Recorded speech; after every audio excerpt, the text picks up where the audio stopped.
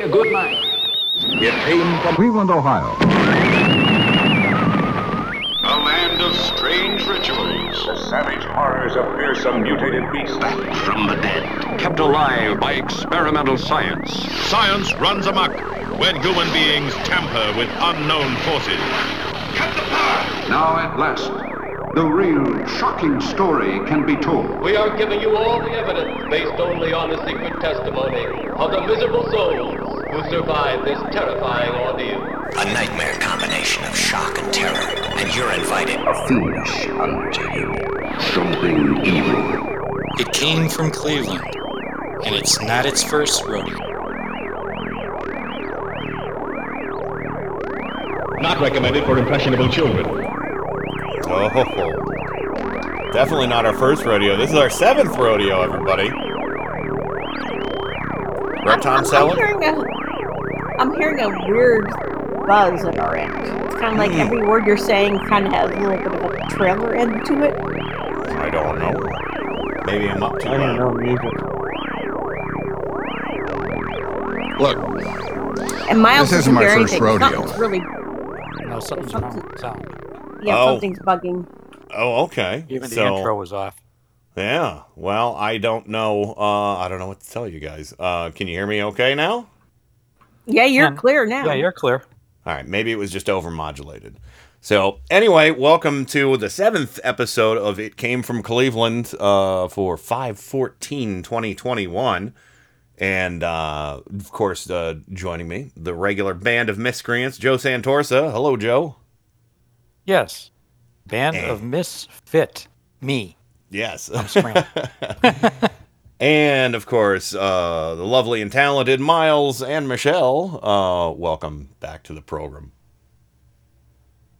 In the house? Yes, and I'd rather be a misfit me than a misfit toy. There you go. So, Yes. all right. So we have a lot of fun stuff to talk about tonight. We have a lot of cool celebrity birthdays. Unlike our All Kolchak episode from last week, we have quite a bit of variety from different talented individuals from the realm of entertainment. And of course, tonight we're going to be discussing, we have our Twilight Zone review towards the end. We're also going to talk about a One Step Beyond episode that was banned a long time ago. And celebrity birthdays: George Carlin, Meg Whitman, and Meg Foster. Meg Whitman. Oh my God, I'm an idiot. Meg Foster, George Lucas, B. Arthur, and Emilio Estevez. So, and that's where we're going to start with Emilio. Everybody says Emilio Estevez, but it's really Emilio Estevez. So it's something along those lines. But I'll probably just say Emilio Estevez because I'm super white. Now this is interesting because, of course, everybody knows Emilio Estevez is the son of Martin Sheen. Martin Sheen, of course, is not Martin Sheen's name. He picked it from, I think there was a manager or an agent or something like that with the first name Martin, and he took that, and then he took the last name Sheen from some kind of New York televangelist. It just because, there's an interview out there where he's like, I didn't know what he was saying. I didn't care about his religion or politics. I just liked the last name Sheen, because he looked like an actor. Yes. Ramon Antonio Gerardo Estevez. So that's his name. And he never changed it. It still says that on his driver's license and passport and everything. But his stage name is Martin Sheen. Well, I've always wondered, about the family name because his brother Joe Estevez, who has been in tons of stuff, great B-movie actor, but done some serious stuff too, and actually was doubled for Martin Sheen in Apocalypse Now when he was too sick to finish some scenes. I think he actually did, because he sounded so much like his brother, he did voiceover, at least, for it. So lots of interesting things. Joe Estevez is a fascinating character. But I always wondered what the deal was behind the name, the family name and everything. And I found a really nice little touching segment on from 2 years ago on something called Talk Stoop with Nessa, a YouTube series. And first time I've encountered the show, but really cool little interaction here. So I want to start with that so we get inside the mind of Emilio Estevez. I'm so happy you're here. Okay, so we had a debate the other week, Emilio, about pronunciation when it comes to your last name. Sure. Now, Eric, who is Latino, and he agreed with me Right. because I was like, it's Emilio Estevez. That's right. That's right. Yes, Eric wins. Yes. Sorry, I'm not So gonna and point out. everybody in Spain would agree. Okay. However, Here, it's Estevez. Estevez, yeah. So I was born on 203rd Street in the South Bronx. Nice. And at the time, my father had a very Hispanic sounding last name. And so he said, you know, there are a lot of people, a lot of his agents and folks said, if you want to work in this business, you gotta have a more Anglo sounding name. And of course, times have changed. Yes. But there was that moment where he was finally on Broadway, 1965, 66. And his father came from Dayton, who was from Spain, of course, and looked up on the marquee and saw the 3 names that were starring in the play. And one of them was Martin Sheen and not his real name, Ramon Estevez. And my grandfather just looked up and he just shook his head and was so disappointed. And my father saw that. And so when I began to get into this business, we had that conversation. And he said, don't make the same mistake I did. Oh my gosh, yo, that gave me chills right now. So, but I pushed back because I was like, well, you know, I don't really look Latino anyway. He says, the face of Latin America is changing. We come in all sizes, shapes. Yes. And I realize this now on a much deeper level, but it was honoring the Hispanic heritage. And I own that. And the Hispanic community has embraced me as a result Right. of that. And I can't tell you how many people on the street have stopped me on the street and said, you know, just seeing your name on a poster, just seeing your name on screen meant so much to me. You have no idea. And so that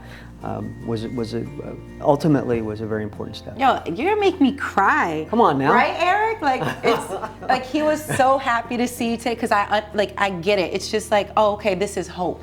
Right. Okay, well, you know why she got the chills is because they started playing that sappy music underneath. But no, I thought that was really nice. You know that Martin Sheen's father was kind of bummed out that he was seeing the name Martin Sheen, and wanted to see his son's name up in lights, and and so he gave some good fatherly advice to Emilio, and there he is, and now he's kept the name. I always thought, it was so strange, growing up, and liking. It always struck me that maybe there was some kind of family feud or disagreement or something, but they're all very close, Yes. So And Meow actually came up. He said it was for Fulton J. Sheen, a Catholic archbishop who hosted the radio program The Catholic Hour. Yeah, that's it. So thank you for that. But yeah, so he took that last name Sheen and, like I said, combined it with another person's name, Martin, that he knew, and that's how he got his stage name.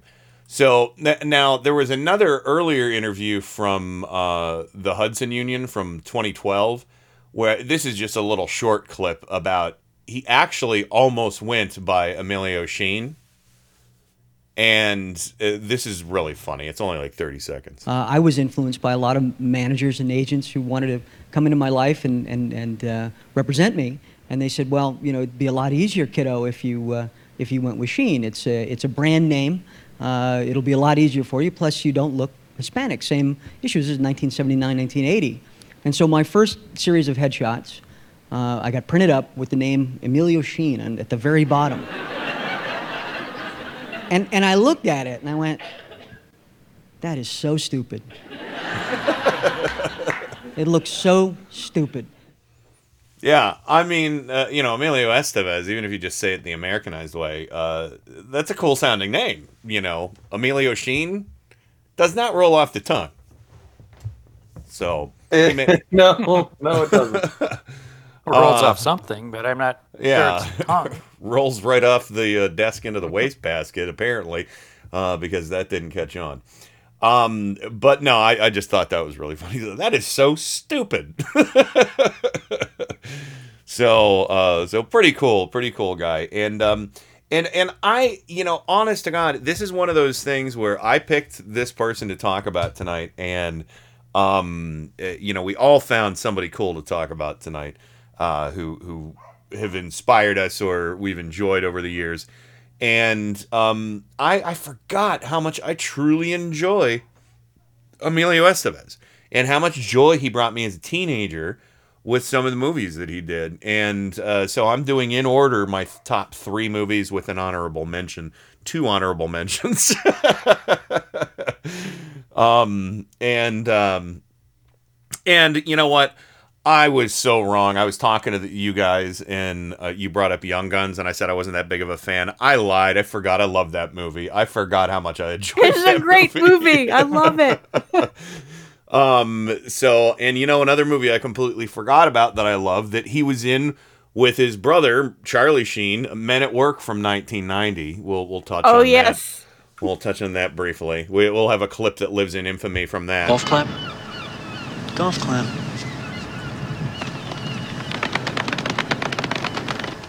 Golf clap. But I forgot again. I didn't forget. But The Breakfast Club is one of those movies that, I guess I always kind of remember Judd Nelson as being the standout in that. But I love the entire cast. Ali Sheedy was great. I totally had a crush on her. Molly Ringwald. Anthony Michael Hall is so obnoxious though. And the trailer for The Breakfast Club will illustrate that when it gets to a scene. It is now 7:06. You have exactly 8 hours and 54 minutes to ponder the error of your ways. Any questions? Yeah. Does Barry Manilow know that you raid his wardrobe? A brain, a beauty, a jock, a rebel, and a recluse. Can't believe this is really happening to me. Before this day is over, they'll break the rules. Chicks cannot hold their smoke. That's what it is. Bare their souls. I'm a nymphomaniac. Are your parents aware of this? Take some chances. Being bad feels pretty good, huh? And touch each other in a way they never dreamed possible. Why'd you do that? 'Cause I knew you wouldn't. The Breakfast Club. They only met once. I don't want to be alone anymore. You don't have to be. But it changed their lives forever. I mean, I consider you guys my friends. I'm not wrong, am I? Universal Pictures presents Emilio Estevez, Paul Gleason, Anthony Michael Hall, Judd Nelson, Molly Ringwald, and Ali Sheedy in a John Hughes film. Why are you being so nice to me? Because you're letting me. The Breakfast Club.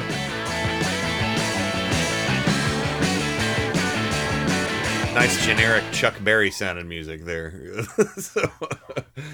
But yeah, that, chicks can't hold their smoke line that he said. Ugh. Anthony Michael Hall. Yeah, I've seen them a couple times, but not my favorite movies. Sorry. No, that's fine. Me and a couple friends, we just really, really liked this movie as a kid. And, again, we're all going to like things that, one person likes and the other person doesn't. So, but yeah, there was, again, upon revisiting this film, there is a scene, Emilio Estevez plays, Andrew Clark, the jock, type in the movie. And, there's, he did a pretty damn good job for a young guy, in a relatively emotional scene about being a bully and having remorse and lamenting the fact of being a bully, which in that was something that we really hadn't seen. In this movie, of course, it's from 1985, where, bullying up until that point was seen as, seen as cool in a lot of movies, until movies like this and like Revenge of the Nerds, although I have completely different problems with Revenge of the Nerds. I have some too. We'll not get into Actually, that. I have a lot. Yeah, yeah. A little rape culture going on there. Oh, big time. But The Breakfast Club though, I think was kind of groundbreaking in the sense that they tried to dissect the different cliques and things like that, and try and show that, you know, kids should just be kids and, you know, be friends no matter who they are, you know, or what groups they fall not become into. tribal. Yeah, exactly. So, but I found this to be a standout scene from, and it's a little long, from, again, Emilio Estevez, The Breakfast Club. Do you guys know what I did to get in here? I taped Larry Lester's buns together. That was you? Yeah, you know? Yeah, I know.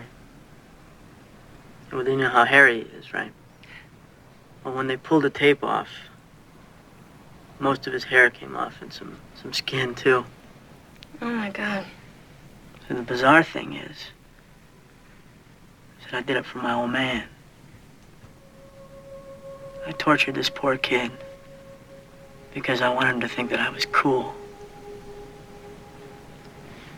He's always going off about, you know, when he was in school, all the wild things he used to do. And I got the feeling that he was disappointed that I never cut loose on anyone, right? So I'm sitting in the locker room, and I'm taping up my knee, and Larry's undressing a couple lockers down from me. And he's kind of skinny, weak. And I started thinking about my father and his attitudes about weakness. And the next thing I knew, I jumped on top of him and started wailing on him. And my friends, they just laughed and cheered me on. And afterwards, when I was sitting in Vernon's office, all I could think about was Larry's father and Larry having to go home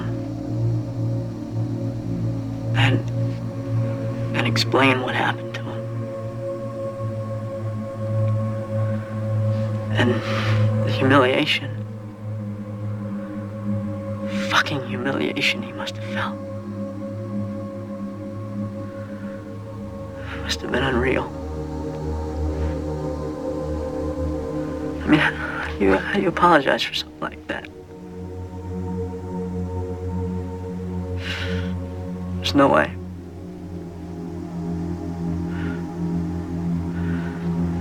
It's all because of me and my old man.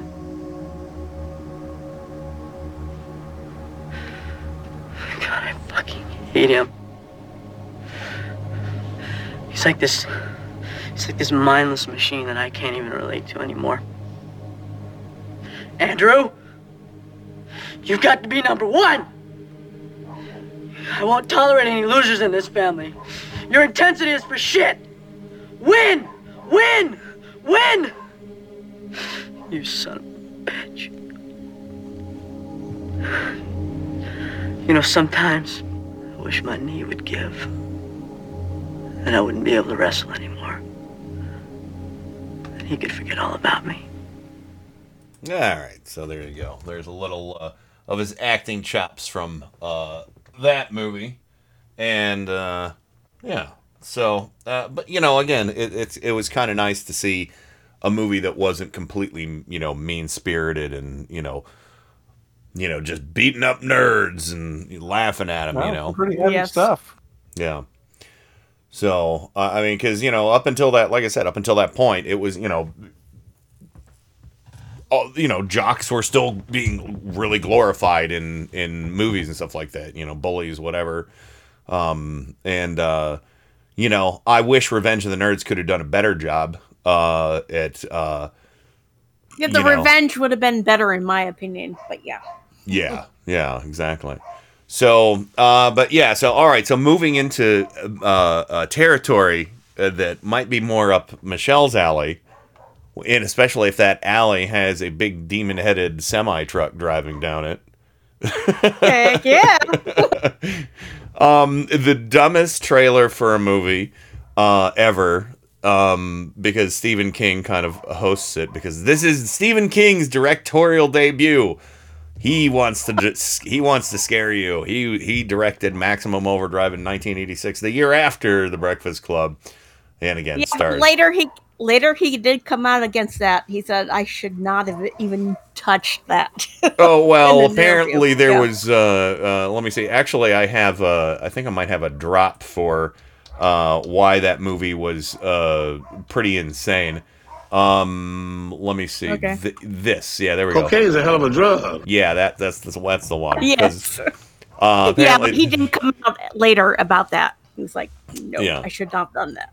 Yeah, I mean, it's still a fun movie, though. It is such a crazy, stupid, fun movie, and I love the soundtrack. I owned it when I was a kid. It was kind of a best of AC/DC with Brian Johnson singing, and they actually wrote a new song for the movie, Who Made Who, which I loved. I thought that was great. Yes. And but it had a really great soundtrack, but unfortunately, you won't hear them in this trailer because I don't think they got the rights to use the AC/DC in the trailer. Just more generic music. So here you go. 1986 is Maximum Overdrive, and Stephen King is gonna scare the hell out of you. Hi. My name is Stephen King. I've written several motion pictures, but I want to tell you about a movie called Maximum Overdrive, which is the first one I've directed. What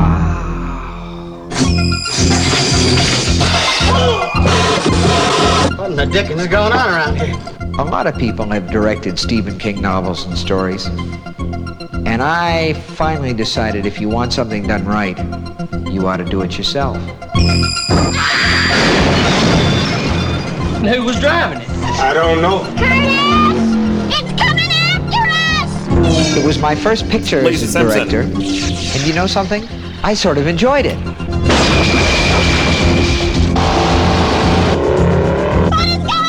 I don't know! I just wanted someone to do Stephen King right. You want a war? You got one. I just want to get the hell out of here. So come and spend some time with me and my friends at the Dixie Boy. Spend some time in the dark. Please don't let me in the dark. Help me. I'm gonna scare the hell out of you.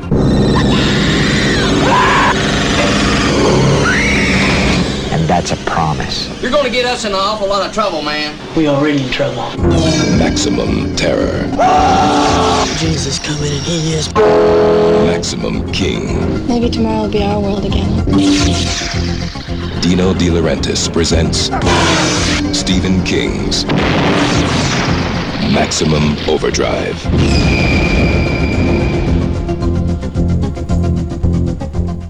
Yeah. So there was one scene in the movie I had to get because I always remembered that, and again, the Maximum Overdrive, I'm sure he came up with the title because it used to be called, was it Trucks? Was that the name of the short story it was based on? I think it was. Yeah. So, but I think the Maximum Overdrive probably came from, well, you know. Cocaine is a hell of a drug. And even so much, this was so coke-fueled. Listen to Emilio talking to the demon truck when he's filling it up with gasoline. All right, you bastard. Tell all your friends main line's open. I got the best shit on the East Coast, practically uncut. You got that fuck face?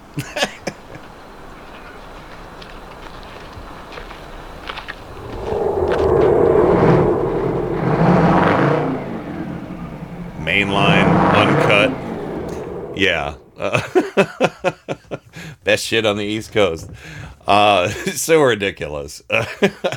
But now, Joe, is this a movie you've ever seen, Maximum Overdrive? Never saw it. Nope. It's ridiculous. It really, you know, I would love it if this was on Svengoolie sometime. That would be really fun. But Lisa Simpson herself has a pretty prominent role in it. Yardley Smith, is that her name? I don't know how to say her name. It's Yardley. But yeah, Lisa Simpson plays the bride in this, the just married of the just married couple, I believe.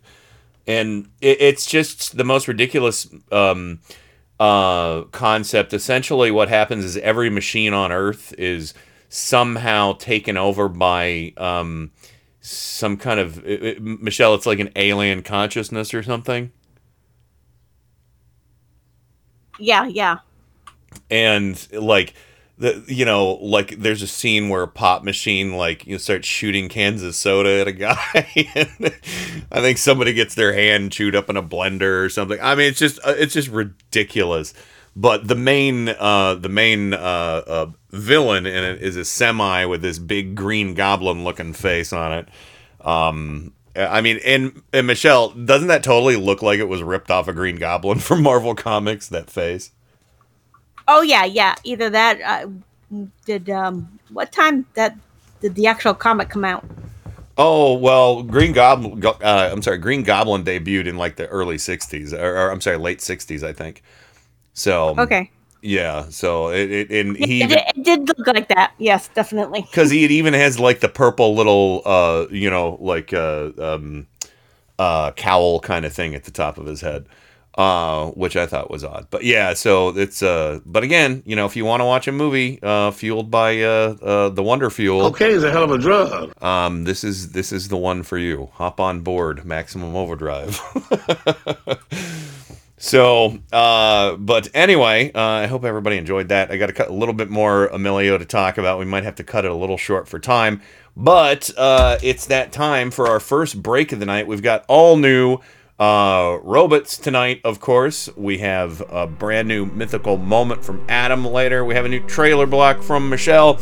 And now it is time for the hand selected by our good buddy Mort from Kill the Hippies. Kill the Hippies rock block. We have Teenage Suicide Bomber, Blast Back with a Bomb, which is a song I wrote and sang, and a side project that Mort did with our friend Chuck called The Electric Man. The instrumental piece is called Asteroid Belt. It's really fun, kind of Ravi Shankar sounding almost. And then lastly, another Kill the Hippies cut called Mustache. So here comes our big rock block. We'll be right back to talk more Emilio, and brace yourself for all kinds of other celebrity birthday fun right here on It Came from Cleveland. Golf clap? Golf clap.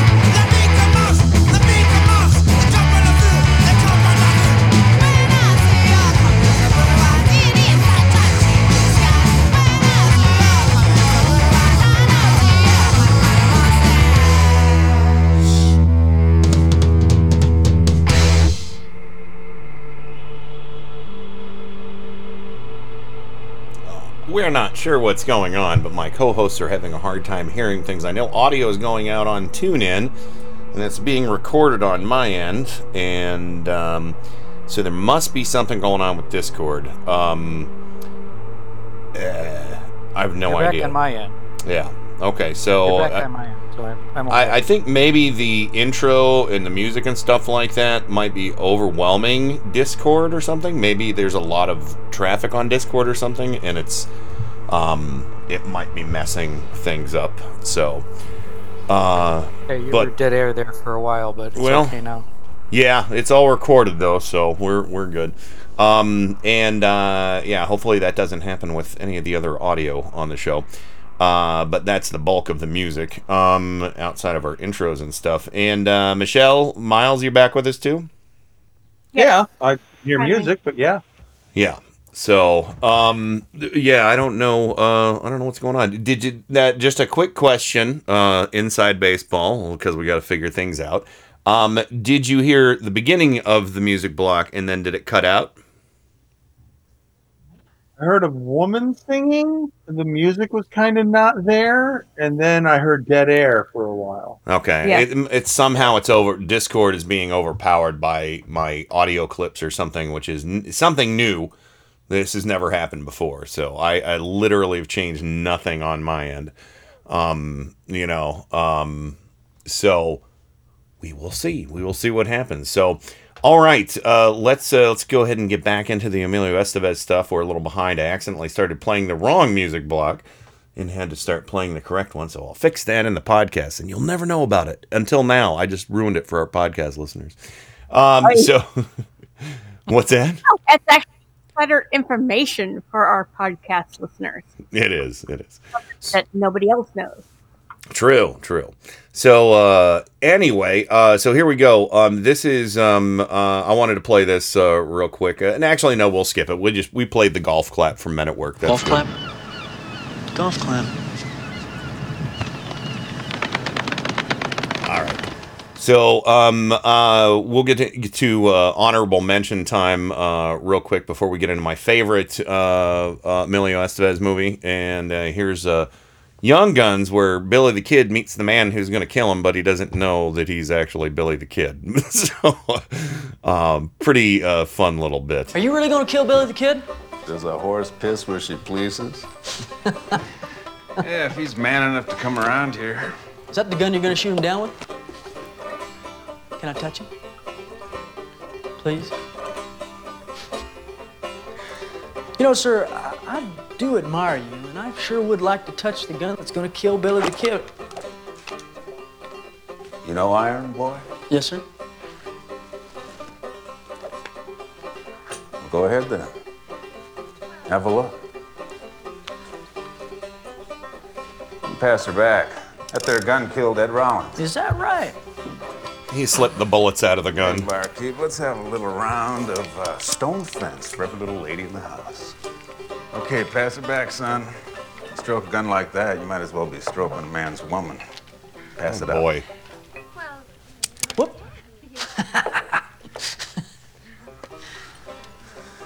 All right. Now you best be on your way before you get hurt. I'm leaving right now, and want to know what to look for in case I run into him. I'll come back and tell you. He's a good-looking kid. Way with the women. Dresses like a dandy, and he's a left-hander. And people say he's fond of whistling sad ballads. Now, you get out there in the street and you see somebody that fits that bill, well, you just come whispering to me. Okay. Bye-bye.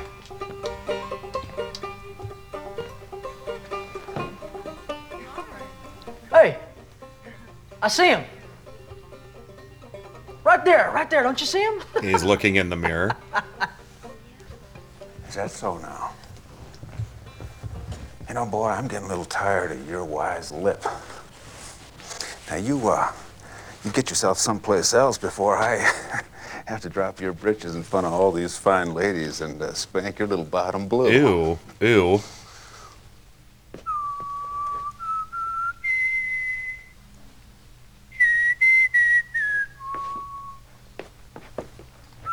Yeah, sure, you are a testy little cuss.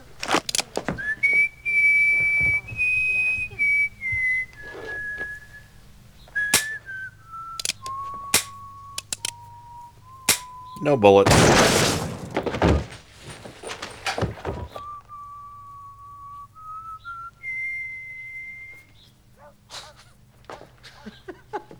All right. So, yeah. So, still, we have strangeness going on with the audio for you guys. I apologize, guys. Yeah, but there's yeah. nothing I can do about it. It's not your fault. I don't know what's going on. It's weird tonight. Yeah. So, but yeah, there is something goofy with Discord. Hopefully, we can work with what we got, though. So, all right. So that was the honorable mention. And can anybody guess what my favorite Emilio Estevez movie is? No. It's from 1984. Oh, what the hell? I'll just play you the trailer. Hopefully you can hear it. Meet Otto. He's a clean-cut kid in a dirty business. He repossesses cars. He's a repo man. You gonna give me my car back, or do I gotta go to your house and shove your dog's head down the toilet? His mission is to repossess a '64 Chevy, but hidden within its trunk. What you got in the trunk? You don't want to look in there. Is the most important discovery in the history of our planet. Repo Man. It's a mystery. Suppose you're thinking about a plate of shrimp. Suddenly somebody will say like plate or shrimp or plate of shrimp out of the blue, no explanation. It's a comedy. What are you doing? Don't do that! It's a chase. It's the forces of law. Marlene, I'm on my coffee break. Against the representatives of discontented youth. Against the finest minds in government. I had a lobotomy in the end. Lobotomy? Isn't that for loonies? Not at all. And they're all in pursuit of a '64 Chevy Malibu from who knows where. Blam! Eyes melt, skin explodes, everybody dies. Repo Man. The story of the ultimate repossession.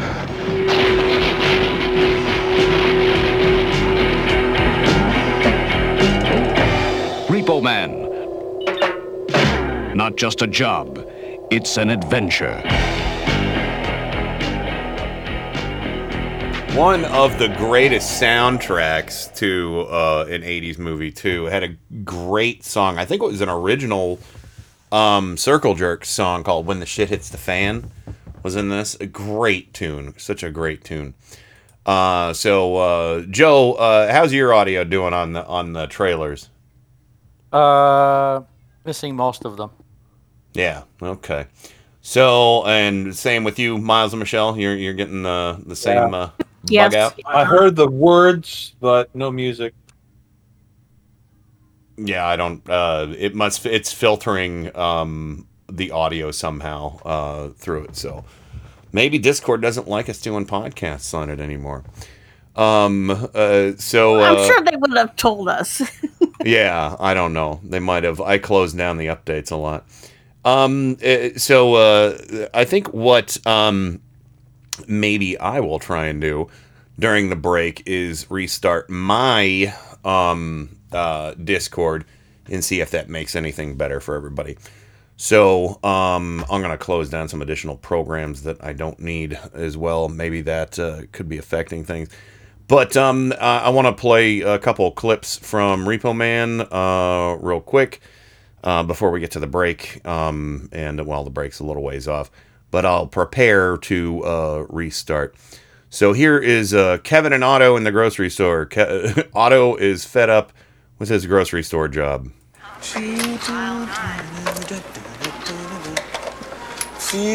7 up, I'm feeling 7 up.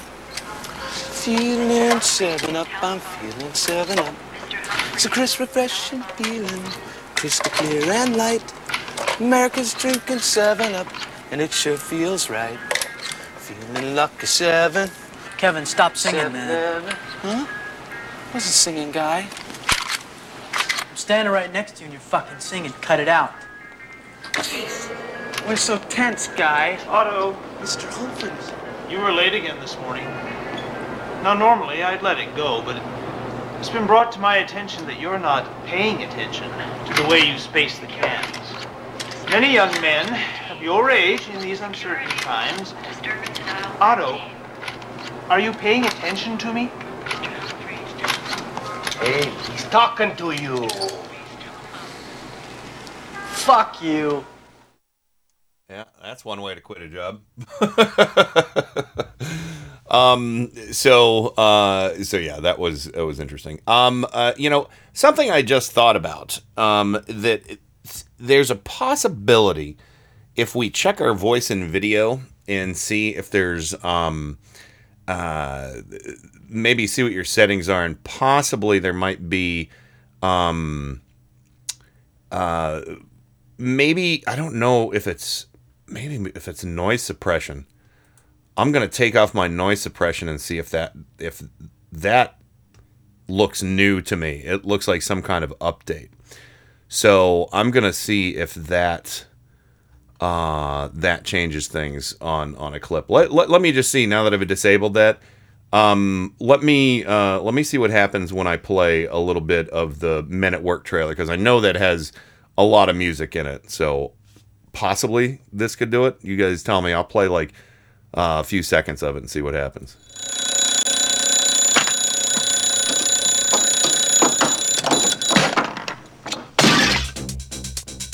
In the 2 years you have worked here, you have broken just about every city ordinance that pertains to this line of work. Well, you can't say we haven't been a lot of laughs. Did that change anything for you guys? Heck yeah. Yep.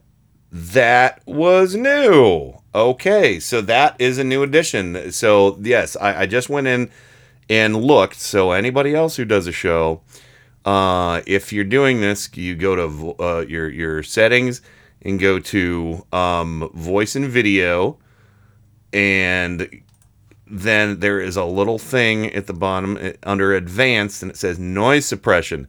It says suppress background noise from your mic. That's what it was doing. It thought that sound was coming from my mic because it's just, yeah. So there we go. So that was a big improvement. Okay, good. Okay. Well, that means... I turned mine off too. So okay. I don't know if that's going to help. Yeah. Yeah, it couldn't hurt. But yeah, so okay. Hopefully everything is in the clear here for everything. We'll find out on the break when you guys hear the show intro, because that was where the biggest problem was right off the bat. So anyway, back to Repo Man though. This movie had so many great actors in it. Well, two great character actors in particular. The first one being Harry Dean Stanton. And so after Otto quits his job at the grocery store, he gets a job as a repo man. And Harry Dean Stanton is showing him the ropes and explaining the repo code and doing drugs and drinking too. So how much do I get paid? $25 a car? Paid? You don't get paid. You kidding? You work on commission. That's better than being paid. Most cars you rip are worth $200 or $300. $50,000 Porsche might make you $5,000. Come on, dickhead. It helps if you dress like a detective too. Detectives dress kind of square. People think this guy's a cop. They're gonna think you're packing something. They don't fuck with you so much. Are you? What? Packing something. An asshole gets killed for a car. The guys that make it are the guys that get in their cars at any time. Get in at 3 a.m., get up at 4. That's why there ain't a repo man I know that don't take speed. Speed, huh?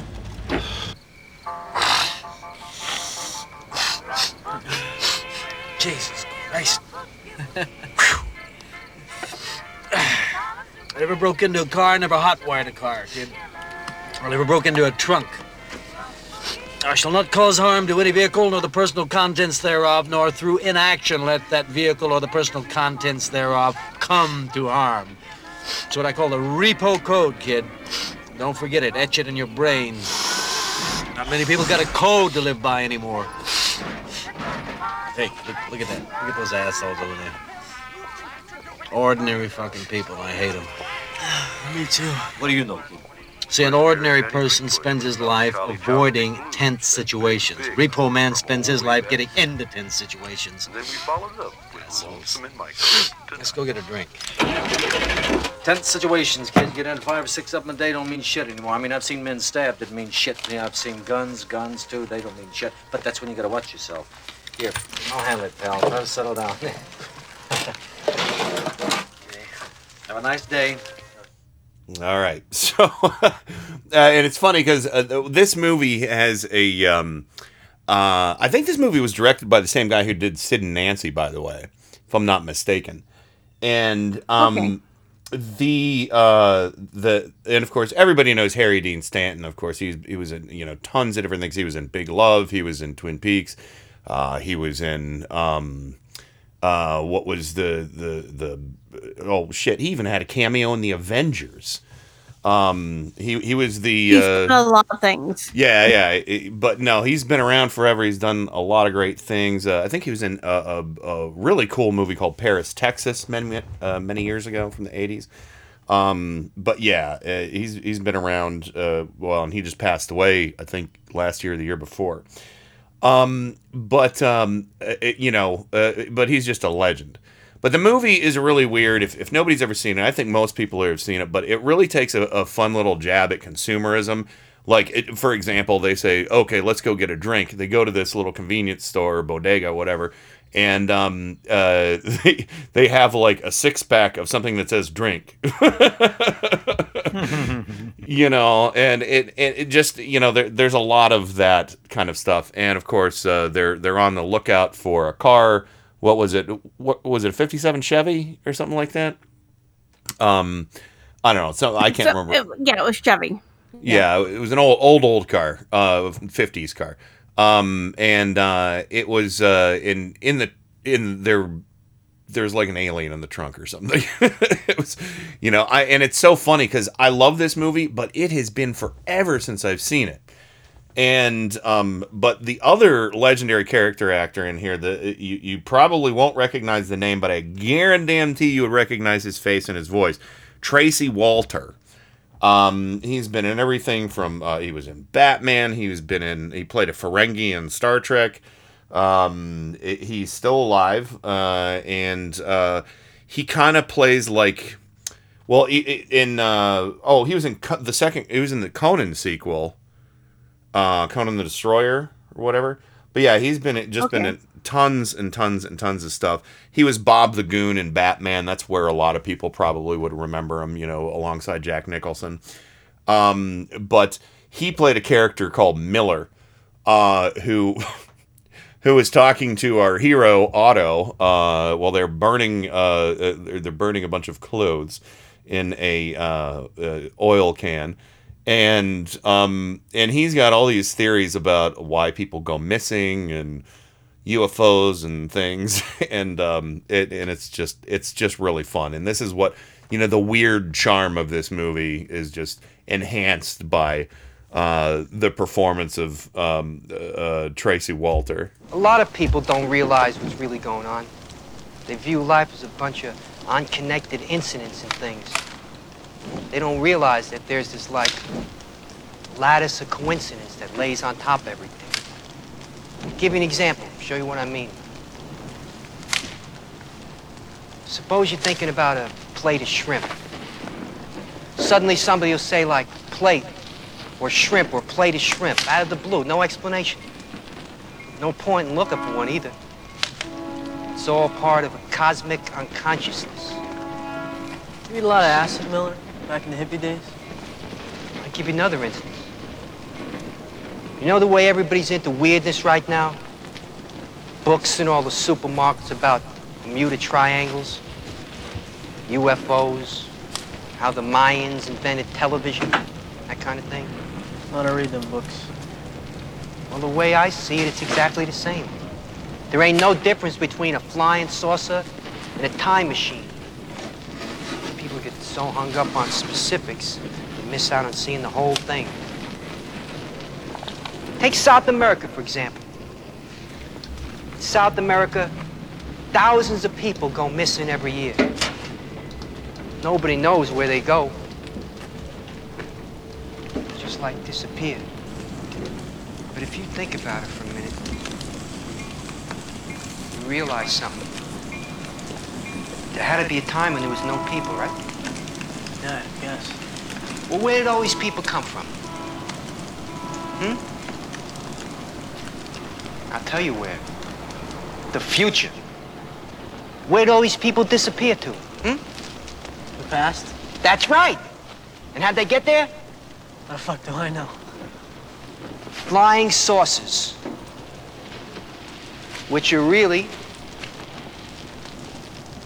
Yeah, you got it. Time machines. Yep, that makes total sense, right, Miles? I am on board. Yeah. Well, what do you think, Get my Joe? Nike shoes. Say it again, Miles. Let me get my Nike shoes.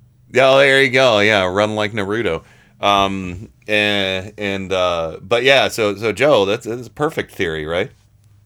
Mm-hmm. Yes.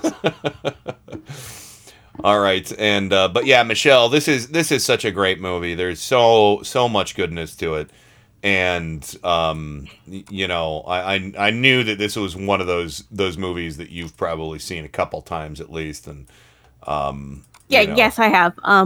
It is enjoyable. I just like, trying to find something that's good natured is very hard, especially in the 80s, because it's all greed. And then sometimes, you had your chick flick and your feel good coming of age movie. But unless it's like, I'm better off dead, I wasn't really worth it. Yeah. So, shoot, I've hogged up too much time with Emilio Estevez audio, but yeah, this is a great movie. Joe, have you seen it? Have you seen Repo Man? I have not, but it's now on my list. Yeah, you got to check it out. You should. It's super You'd like cool. it. It's super cool. So, Yes. but I'm gonna try and save the B. Arthur stuff if we have time. We'll get to it. It's not very long, so I'll try and squeeze it in later. But we should get going to the break because we got a lot of George Carlin funniness. So this is exciting. Thanks to Joe for curating a good collection of his stand-up. So I'm looking forward to getting into that. I didn't listen to all of it because I didn't want to spoil myself. I wanted to be surprised and have a few laughs out loud on the program. My hopes is that Kelly Carlin is listening, but I don't think she will. Well, if you are, here's to you. So, all right, let's go ahead and hit the break, and we'll be right back talking about our other birthday celebrity, George Carlin. The friendly voice of Cleveland. And now, on with the show. It's going to be a good night. It came from Cleveland, Ohio. A land of strange rituals. The savage horrors of fearsome mutated beasts. Back from the dead. Kept alive by experimental science. Science runs amok when human beings tamper with unknown forces. Get the power! Now at last, the real shocking story can be told. We are giving you all the evidence based only on the secret testimony of the miserable souls who survived this terrifying ordeal. A nightmare combination of shock and terror, and you're invited. A fiendish unto you. Something evil. It came from Cleveland and closed the barn doors after the horses ate the children. Not recommended for impressionable children. Yeah, especially not the George Carlin clips we're about to play. But when you're having horses that eat your children, is that much of a worry? Well, yeah, true. So, yeah, we're getting ready to cut a brand new, fresh swath of taglines for It Came From Cleveland, which is fun. And you know what? 7 episodes in, and I've not yet forgotten to play one in the beginning. So I think I deserve a golf clap for that. Golf clap. I'd give you a Golden Globe, but they don't do those anymore. And of course, welcome back to the show, Michelle and Miles. Hello. Hi. Hello, hello, hello. And I'm looking forward to all our segments tonight on the show. But Joe, this in particular, this is the first time we've actually done a stand-up comedian on the show whose birthday. Yes. And I'm sorry I haven't been mentioning people's birthdays because I closed down my browser and I don't have things written down in front of me for specific birthdays. But all the birthdays of the celebrities we're talking about on tonight's show, their birthday is within, if not today, within a day or two of the of this broadcast. So, all right, on to George Carlin. Joe, you've gotten a lot of clips here. I have them in alphabetical order, but I will play them in whatever fashion you would like me to. And why don't you give us some of your thoughts? Because you're a little bit older than us, so you got to see George Carlin like up and coming and stuff. And I just saw a performance of his, I think, on the Ed Sullivan Show on MeTV the other night. Also, he did Johnny Carson. Yeah. Along with the Ed Sullivan Show. He hit all those circuits. He was on from the late 50s, actually. Going forward. So, George Carlin was the first host of Saturday Night Live. And that's right. The rightly so. Better way. Seriously, in the most recent one, Elon Musk. Oh my God! Don't even get me started. Let's not even talk about that because all right, my batteries go dead when. He was the first host and like the Alpha Omega, the first. and the last. Really. He was the first host, and Saturday Night Live was not called Saturday Night Live that night because, curiously enough, ABC had a show, Saturday Night Live, with Howard Cosell at the same time. Howard Cosell. Howard Cosell. And so the first one was just called Saturday Night. But, George Carlin was, and one of the cuts you're going to play, the one about football versus baseball, which is one of my favorites, was part of his stand-up on that show. All right, here we go. Football versus America's favorite pastime. I think it's not surprising that football buys and let's put it this way. There are things about the words surrounding football and baseball which give it all away. Football is technological. Baseball is pastoral.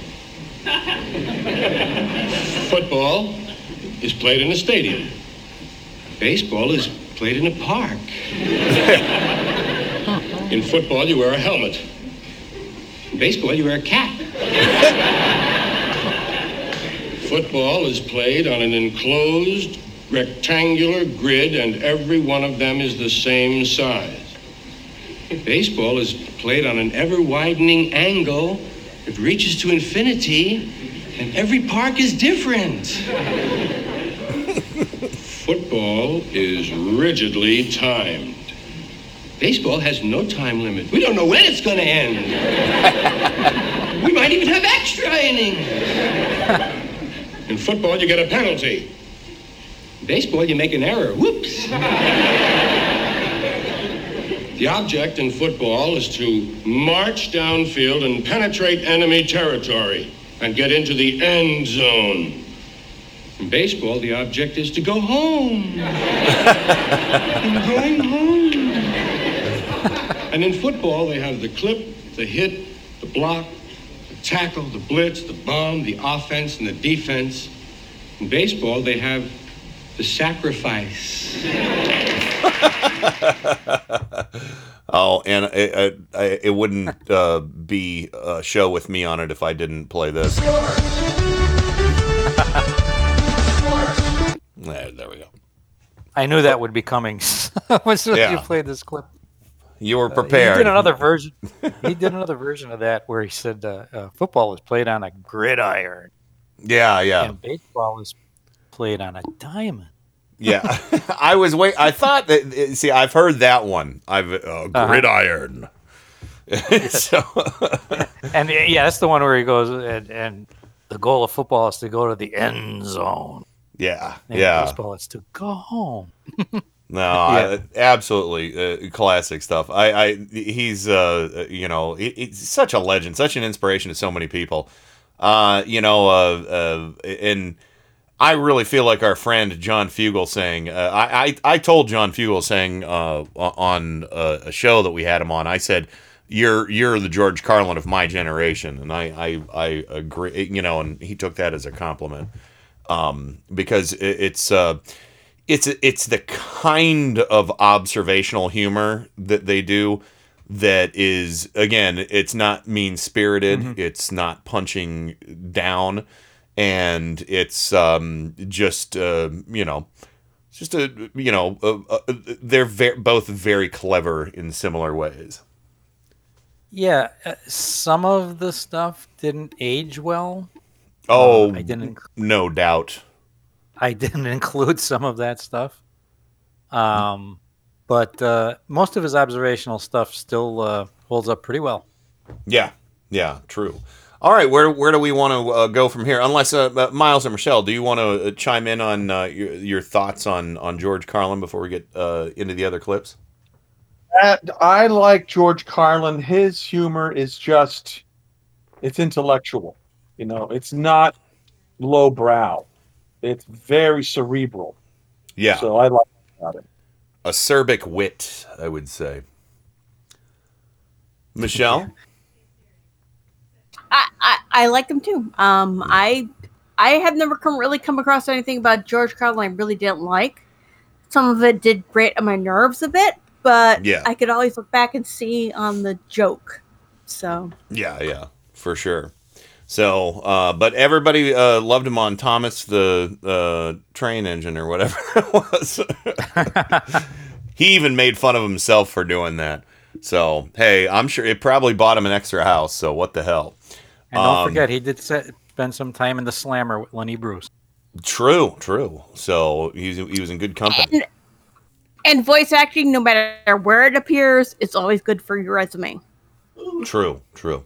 So, all right, Joe, where do we want to go from here? We got to load more clips to get through. Okay, yeah, let's. Let's do aftershave. Oh, here we go. Aftershave. Something else I can do without aftershave and cologne and this disgusting shit that men put on their bodies. Just what I need in the elevator. Some guy standing next to me smells like a fucking pine tree. I said, go home and wash, you smelly prick. You smell like the urinal in a Portuguese cat house. God damn, guys are stupid. Guys are really fucking dumb. They think they're going to get laid with this stuff, Oh, yeah, they put it on at home. Oh, boy, I'll get laid tonight. You don't get laid with green shit that comes out of a bottle, okay? And the only smell that's going to help you get laid might be your own natural scent. You have pheromones. It's a secondary sex characteristic. People in America, nervous about sex. They want to cover that up and disguise it. Guys in Europe, they know how to live. Guy gets in the elevator over there, he smells like a pile of dog shit. Those people are sophisticated. Oh man, I wonder what he would have had to say about Axe body spray. Oh, not good thing. Oh, that would be not nice. About Americans being prudes. When I was a teenager, there was a group of guys who refused to shower after a gym class, and they would cover themselves in Brute. And the smell of BO and Brute on the bus ride home oh God, was the most horrifying. fucking. I'm sorry, I said I wouldn't swear, but we're listening to George Carlin now, so it doesn't matter, I guess. Yeah, you're gonna hear a lot of swearing. Yeah, well, Emilio swore a little bit too. Swore. You made up a new word. Well, yeah, I'm talking like a child. Behave. I'm being have. But yeah, that was my childhood. The BO and Brute. Oh God, that was awful. Perfume on piss. Yeah, exactly. So, but no, the good stuff. Yeah, I'm not a big fan of aftershave or cologne. I will use rubbing alcohol from time to time after shaving to tighten my pores or something like that. I do have one cologne. Then I've had the same bottle for approximately 7 years, I would say, and it's over halfway full. And I put it on because Susan likes it sometimes, and when we go out. But haven't used any in the last year and a couple months. Well, for us septuagenarians, the preferred scent is Ben Gay. There, yes. Yeah. I use Tiger Balm is for Gen X. Yeah. Australian Dream. Yeah. Blue Emu. We got that too. All right. Where do we want to go from here in the Carlin verse? Okay, one of my favorites, self-help. Oh, God. Yeah, this is a good one. I do remember this one. This is great. Now, something else a lot of you are aware of, those of you with illegal cable hookups will be aware of the fact that one of the things I like to do in my shows is complain. It's kind of a motif for me, complaining. And of course, this weird culture we live in leaves you no shortage of things to complain about. So this next piece of material, like most good ideas, is fairly simple. It's just a list of people who ought to be killed.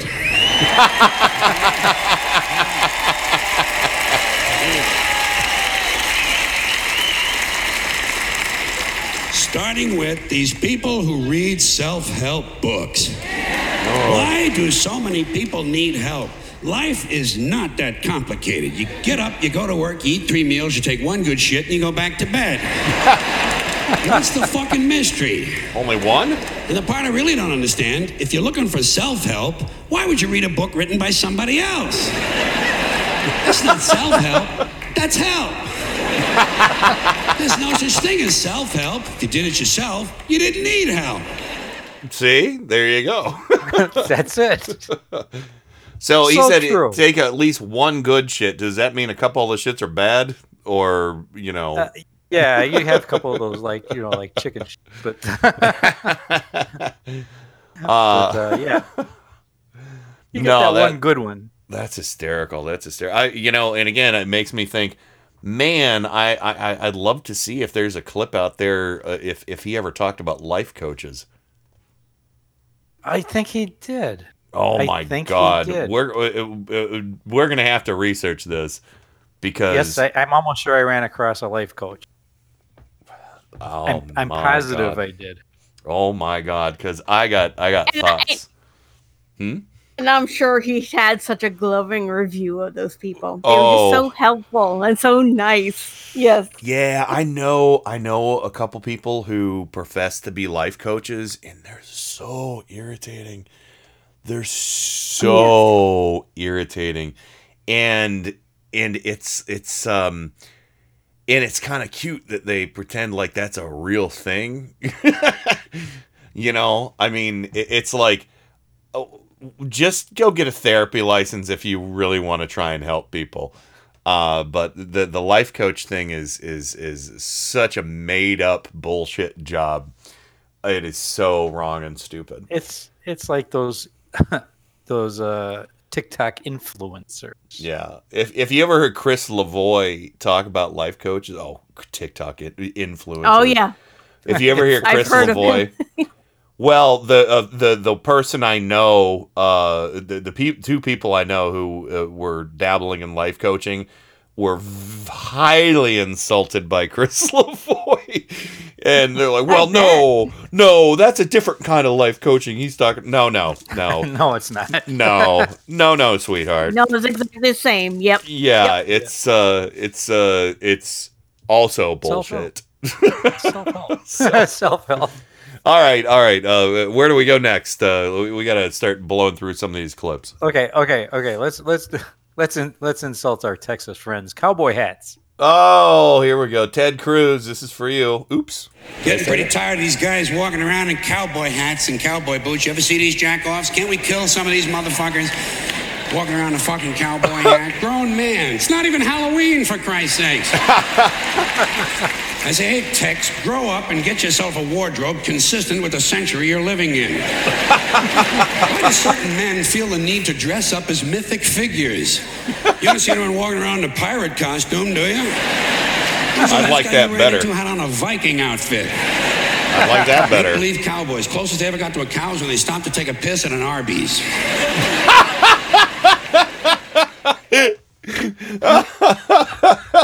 Oh, Lord. Oh, that's brilliant. That's brilliant. You know, and I remember Hal Sparks made a comment too. That what was that idiot's name who was on Dancing with the Stars? That Tom DeLay. That disgraced politician, and he was like, oh, they made me wear these little pumps. Look at these little pumps they made me wear. And I remember Hal Sparks responding to that years ago, saying, "Oh yeah, you wear little pumps all the time. They're called cowboy boots."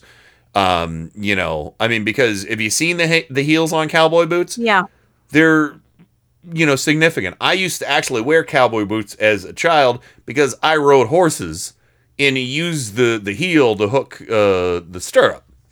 You know, exactly. You know, I didn't use them to walk around, so I was a little bit taller. But yeah, so that's another thing. You know, they're like, you know, they're lifts for little men. Right, So lifts for little guys. yeah. So and Hal Sparks got it right. It was funny. All right. Okay. Cowboys. Let's do religion. Oh boy. Cover your ears, folks. But yeah, this is a good one. But in the bullshit department, a businessman can't hold a candle to a clergyman. Because I got to tell you the truth, folks. I got to tell you the truth. When it comes to bullshit, big time, major league bullshit, you have to stand in awe. In awe of the all-time champion of false promises and exaggerated claims, religion. No contest. No contest. Religion easily has the greatest bullshit story ever told. Think about it. Religion has actually convinced people that there's an invisible man living in the sky who watches everything you do every minute of every day. And the invisible man has a special list of 10 things he does not want you to do. And if you do any of these 10 things, he has a special place full of fire and smoke and burning and torture and anguish where he will send you to live and suffer and burn and choke and scream and cry forever and ever till the end of time. But he loves you. Yeah. Unconditionally. Ooh. Ouch. Oof. Yeah, that I haven't heard that in a long time, and I do apologize to any of our listeners if you happen to be religious, but you have to admit he's pointing out some valid points here. Some little discrepancies might. Yeah. Yeah. A skosh. Maybe we should go on to the next one. Should be gift shop. Oh, okay. All right. Gift shop. Here we go. Here's one to try. Go into a gift shop and ask for your gift.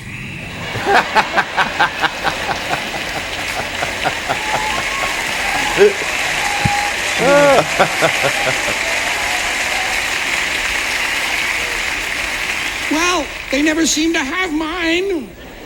I say I saw your sign, I came in for my gift. Save you the trouble of looking all over for me. Doesn't impress them, but it keeps them on their goddamn toes. All right, Joe, we got time for one more before we get to go to the break here. I don't want to cut into Miles' time too much.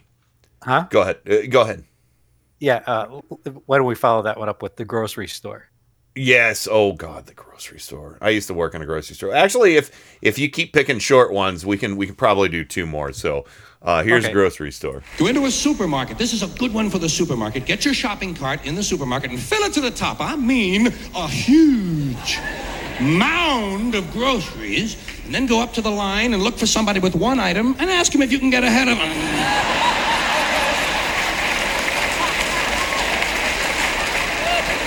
Do you mind? in a hurry. I only have 1,100 items. Actually, well, 1 hour photo finishing is only 20 seconds. So I think we. Oh, that's a fun, yeah. Yeah, I That's think. a good Well, that's everything except for pre-this. Pre-this. But all right. So here's 1 hour photo finishing. And can anyone explain to me the need for 1 hour photo finishing? You just saw the fucking thing.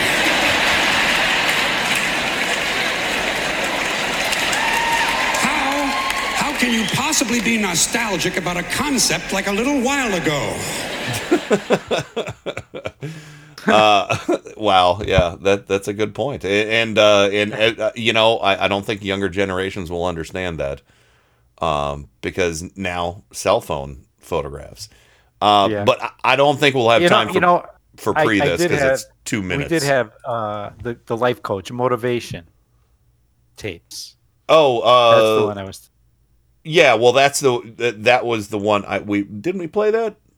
No. Oh, self-help. Oh, okay. Motivation tapes. All right. How long is that one? That one's 20 seconds. There we go. Motivation tapes. Something else I don't understand, motivation tapes, motivation books. What happened here? Suddenly everybody needs to be motivated? It's a fairly simple thing. Either you want to do something or you don't. What's the big mystery? Besides, if you're motivated enough to go to the store to buy a motivation book, aren't you motivated enough to do that? So you don't need the book. Put it back. Tell the clerk, fuck you, I'm motivated. I'm going home. All right. Perfect. So we got all of them except for pre this. Yeah, pre this. So we'll save that for a later date. Maybe we'll do a leftovers show at some point. Okay. Look at that. So, but yeah, no, that was great. Thank you, Joe, for getting all those great clips from. Oh, that was fun doing. Let me tell you. Oh, I know, and they came fast and furious. So I was like, oh, okay, we got audio for George Carlin here. Happy birthday to the late great George Carlin. And coming up, another birthday of somebody who's still alive. Another George Lucas. Somebody Miles knows a thing or two about. And so we're looking forward to talking about that. And I've got some audio clips for you guys. And we'll get Miles' take on it. But coming up right now, Adam with his mythical minute number 6. Mythical moment, I'm sorry, and new robots. Here we go. For Radio for Humans, and it came from Cleveland. This is Adam Hebert with Mythical Moment number 6. Momotaro, son of a peach.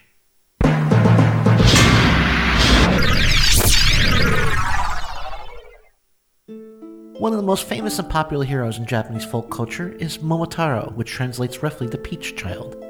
Here's the story.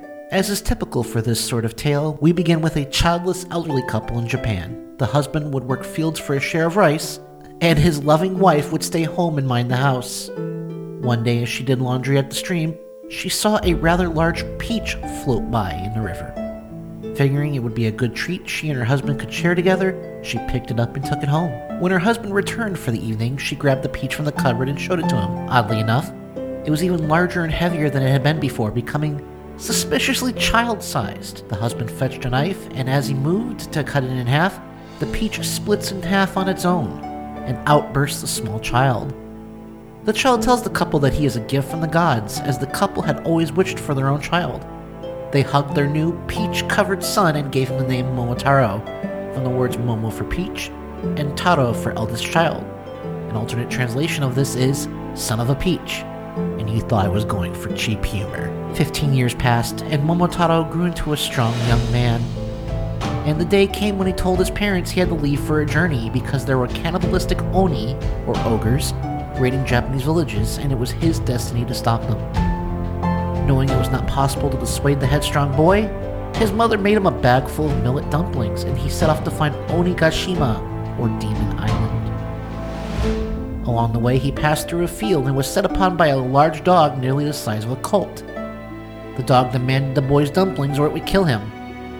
Momotaro laughed this off, telling the dog his name and bragging about his strength. The dog immediately submits and offers to join him, but asks Momotaro to please consider sharing his food. Momotaro gives him a dumpling and they were on their way. Soon the two would be joined by a monkey and a pheasant. each of whom would also receive a share of the dumplings. The group eventually finds their way to Demon Island, where Momotaro absolutely wreaks havoc. Eventually, he confronts the leader of the Oni. Having seen his henchmen literally ripped large new ones, he decides to do the honorable thing and engage Momotaro in I'm sorry, let me check my notes here. He drops his weapon and surrenders, offering the rampaging teenager the fortress, all the treasure in it, and the 2 cute human girl captives in the basement who were the daughters of daimyos he had abducted during his raids. The condition was that Momotaro lets him go. Momotaro arches a brow because apparently the demon doesn't understand the concept of a righteous beating, and tells him that he'll be taking all the treasure and the girls after he beats the Oni. And he makes good on the threat too, beating the Oni leader to within an inch of his life and tying him up. Momotaro and his friends then set to looting the castle and freeing the captives. They left Onigashima, returning the noble girls to their fathers, who also received the Oni leader as a slave. Then, with all the treasure he could possibly want or need, he returned home to his adopted parents, who welcomed him back with open arms. For Radio for Humans, and it came from Cleveland, this has been Adam Hebert with your mythical moment, reminding you that children born from strange fruits are surely bound for greatness. Back to you, Kenny.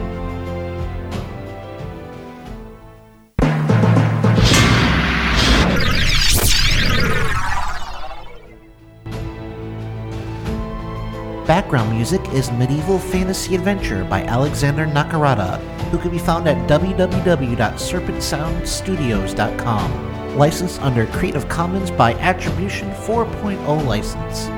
Thanks, Alexander.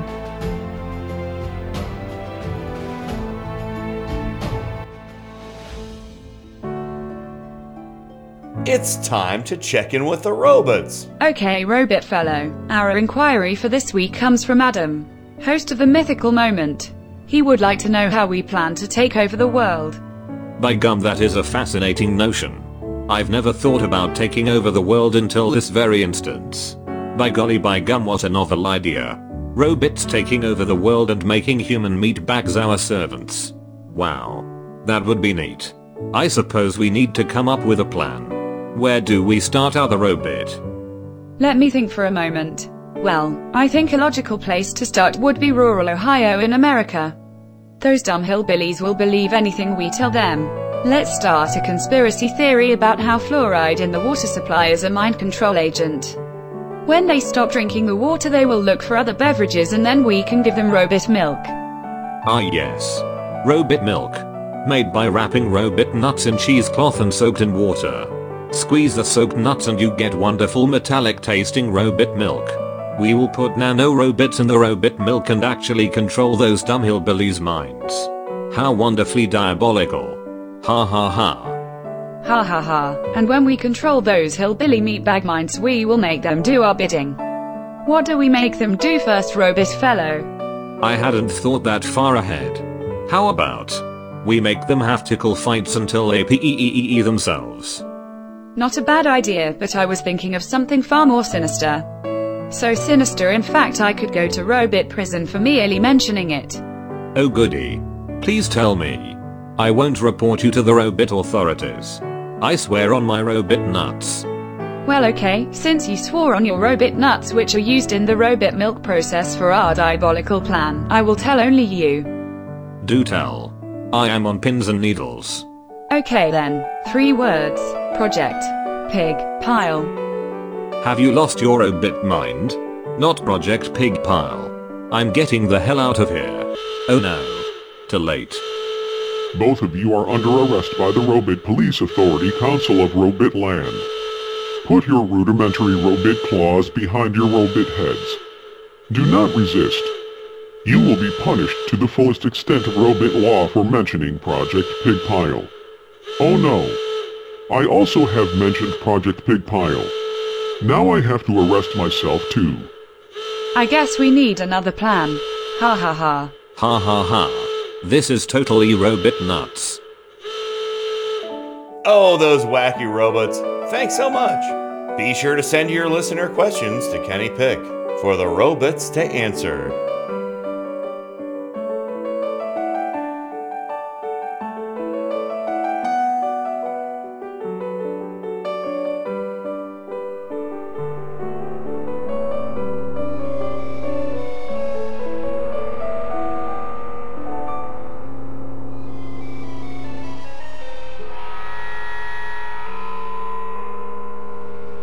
The Death Star plans are not in the main computer. No. Neither are the plans for Project Pigpile. Welcome back to It Came From Cleveland. Thank you once again, Joe, for your George Carlin contributions to the program tonight. And thank George Carlin for his contribution. Yeah, exactly. The world is a better place because of him. And, of course, thank you. It is. Yeah, and thank you for Adam Hebert with his mythical moment number 6, Momorato, Son of a Peach. And Momentaro, I'm sorry. I said it wrong. But anyway, and of course, thanks to Adam for asking the robots a question. And I don't know if they're going to return next week. They got arrested. So, by the robot authorities of Robotland. But anyway, and of course, welcome back, Michelle. And looking forward to talking Meg Foster with you. Because as am I. She is legendary. And And lastly, beautiful eyes. She Oh, has the most beautiful eyes. well, and I have an anecdote about that because Susan has very similar eyes, not quite as icy blue as Meg Foster's, but very, very close. And I'll mention that later when we talk. But Miles, are you ready to talk some George Lucas? Big inspiration in all of our lives. I did some digging. Yeah, well, I'll tell you what. Let's start things off and let's play the original Star Wars teaser trailer. Again, very unlike a lot of trailers. It's completely different than Star Wars trailers. Before they got into the formula of making trailers. So here it is from 1977. Somewhere in space, this may all be happening right now. 20th Century Fox and George Lucas, the man who brought you American Graffiti, now bring you an adventure unlike anything on your planet. Star Wars. Here they come.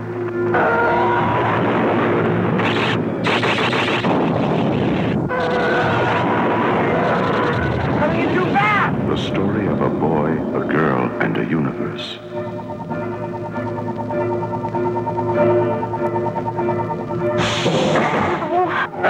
It's a big, sprawling space saga of rebellion and romance. It's a spectacle, light years ahead of its time. I am C-3PO, human cyborg relations, and this is my counterpart, R2-D2. Hello. No sauces, no sauces! It's an epic of heroes.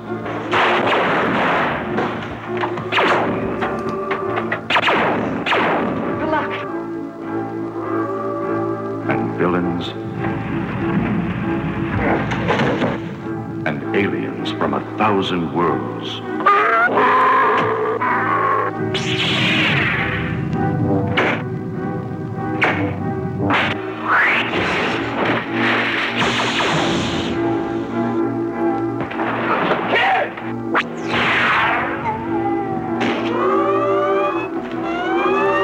Star Wars. 1 billion years in the making. And it's coming to your galaxy this summer.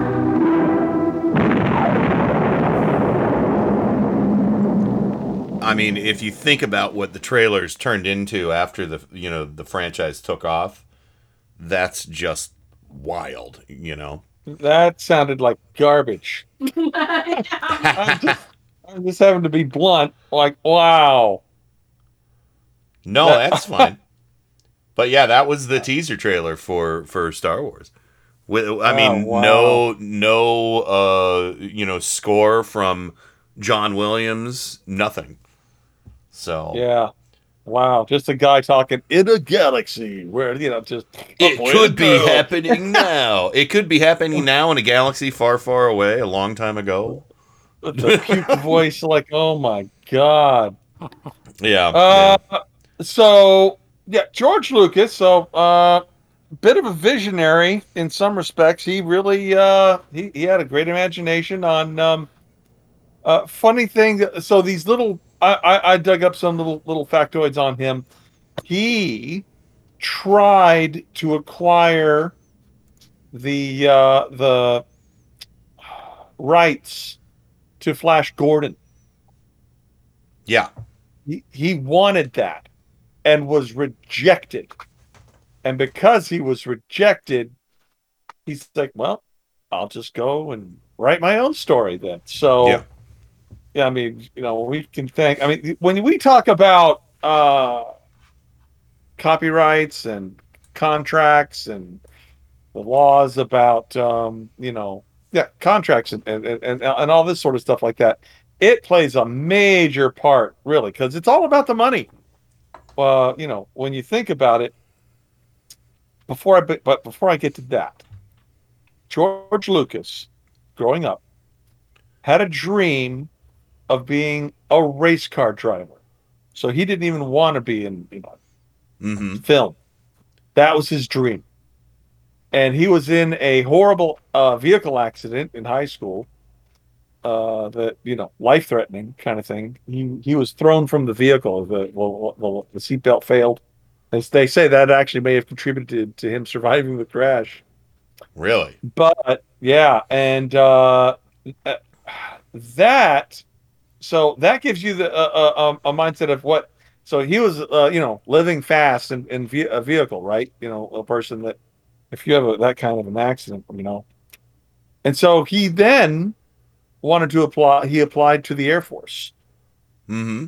And here's who can guess why the Air Force rejected him? He had flat feet. He had too many speeding tickets. That's hysterical. So a little bit of his dream to be a race car driver, and then boom, accident, and then he's like, oh, I guess I'll be in the Air Force. The Air Force looks at him and just goes, yeah, that dream you had about being a race car driver? Wow. Then he applied in the Army, and they rejected him on diabetes. But anyway, so back to the rule about contracts and what have you. Mm-hmm. So, Kenny, you've talked about the toys that licensing were made. Yeah. Mm-hmm. I think it was Kenner. Yes. That developed.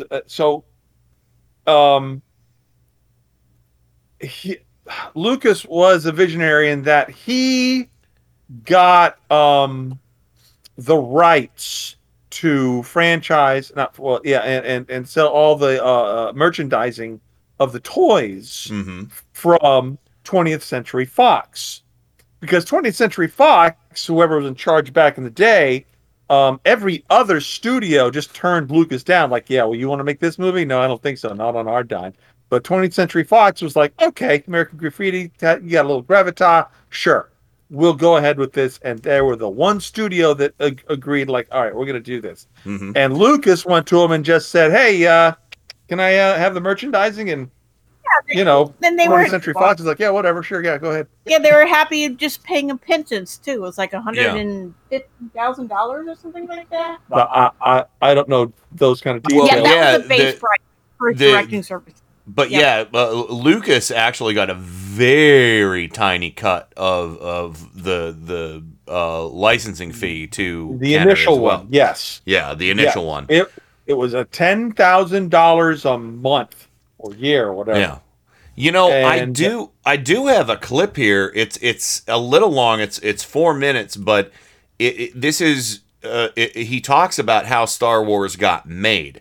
If you want me to run that, sure. And then you can dovetail off of this. So check this out. I finished American Graffiti. I was broke because I didn't get paid very much to do American Graffiti. It took me 2.5 years to do it. And so I was desperate to get another job. When I had gotten the deal to do American Graffiti, United Artists, who I made the first deal with to develop it, said, you got any other ideas? And I said, well, I've been thinking about kind of a space adventure, Saturday matinee serial kind of movie. And they said, okay, well, we'll do that too. So when I finished American Graffiti, Universal was not going to release it. I was dead broke. And so I had to get a job just to live. And so I had this deal to do this space film. And so I went to United Artists with this idea of the space film, and they turned it down. And then I went to Universal for the idea of the space film, and they turned it down. And finally, in the process of us screening the film for anybody and everybody who would look at it in order to try to get it released, American Graffiti, Alan Ladd Jr. saw it, who was the head of 20th Century Fox, and he said, I love this movie, you're very talented, and what do you want to do? And I said, well, I'm trying to get this space thing off the ground. And he said, okay, well, I'll fund the screenplay. And so I got the deal to do the screenplay, and it wasn't really until 6 months later that American Graffiti came out and was a hit. This was all done when I was starving, and the $20,000 I got to write the screenplay was like more money than I'd seen in 2 years.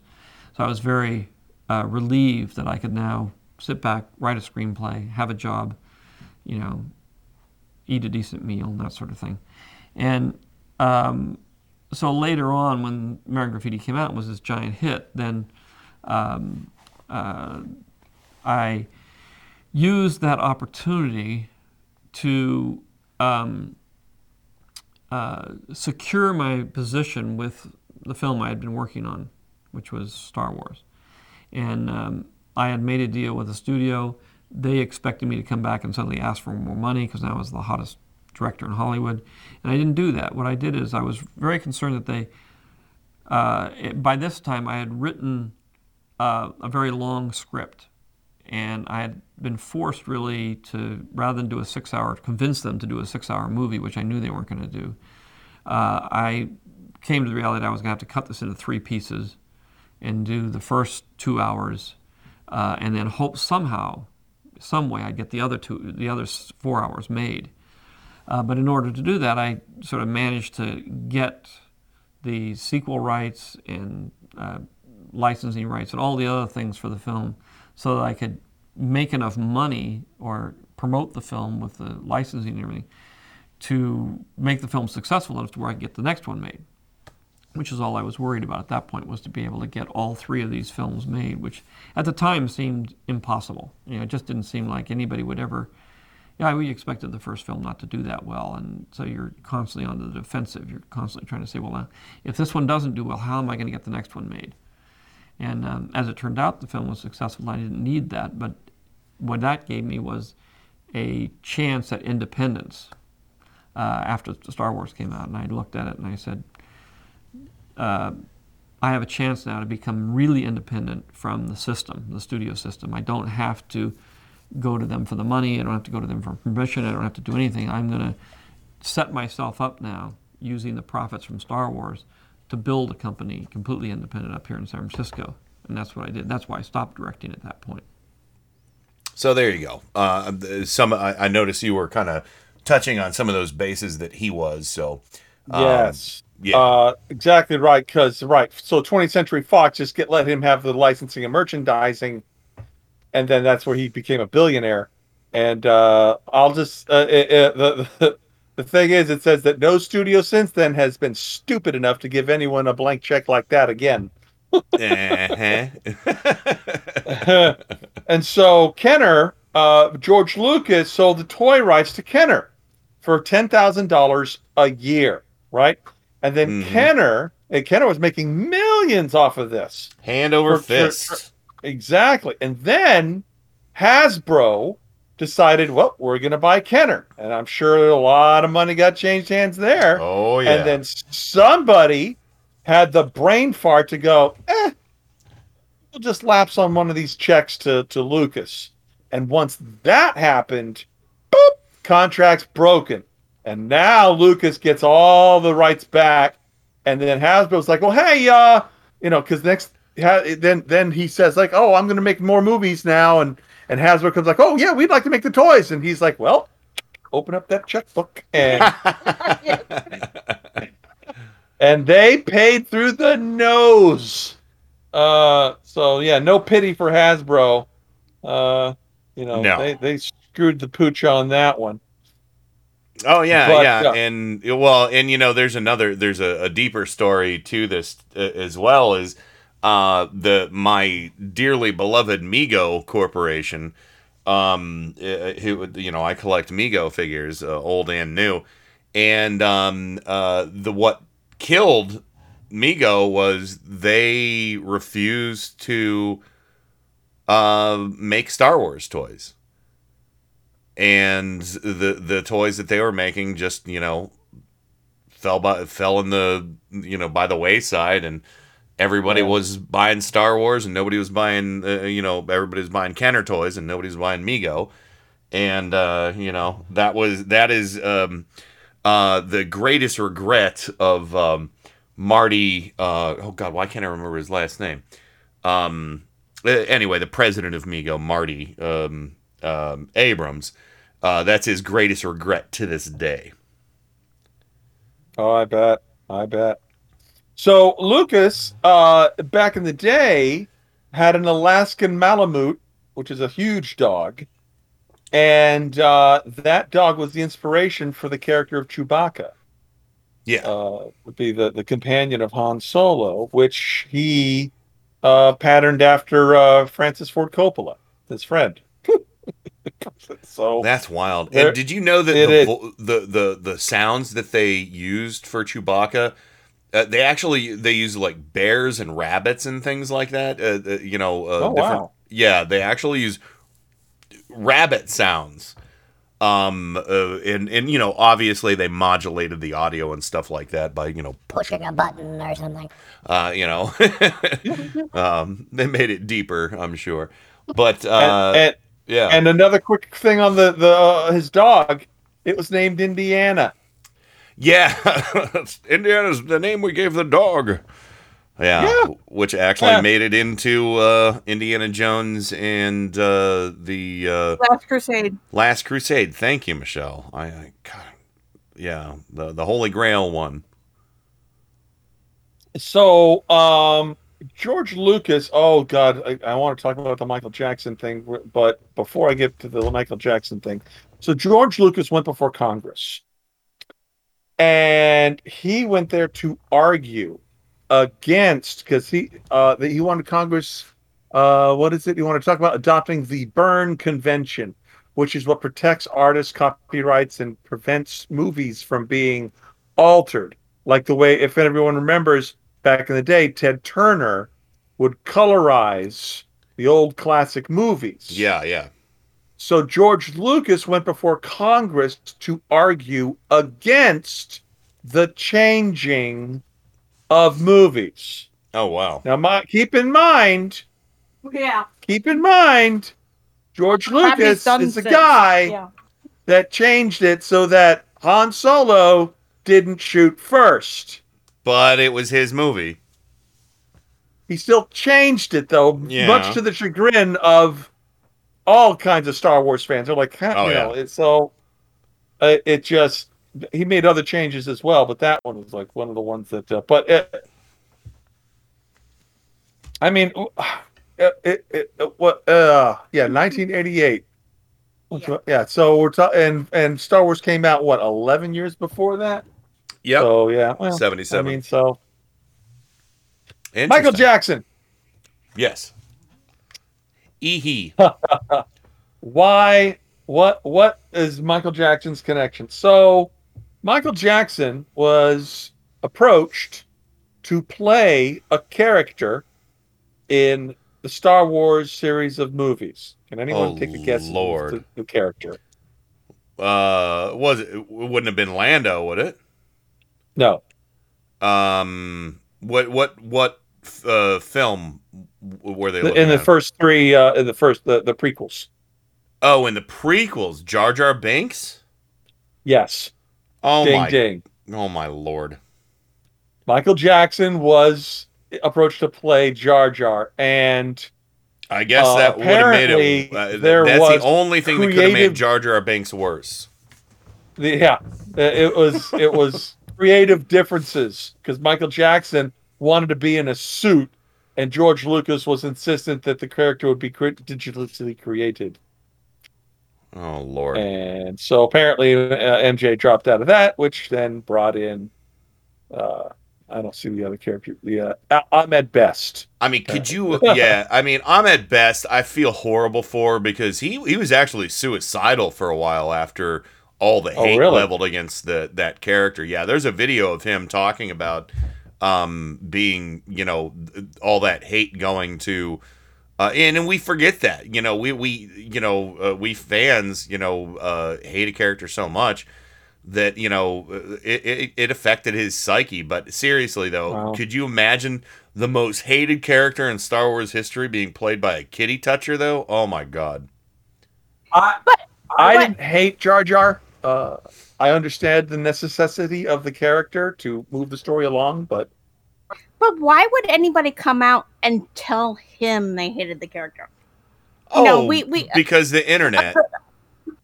But us good nerds, we don't like the character, but we're not going to go on a message board or Instagram or Twitter saying what a crappy character it is. At least those of us that are halfway decent. Decent human beings aren't going to do that. But again, in the age of the internet, every rotten piece of garbage. Actually, we can probably reference Star Wars right now. You will never find the more wretched hive of scum and villainy. So. Oh yeah.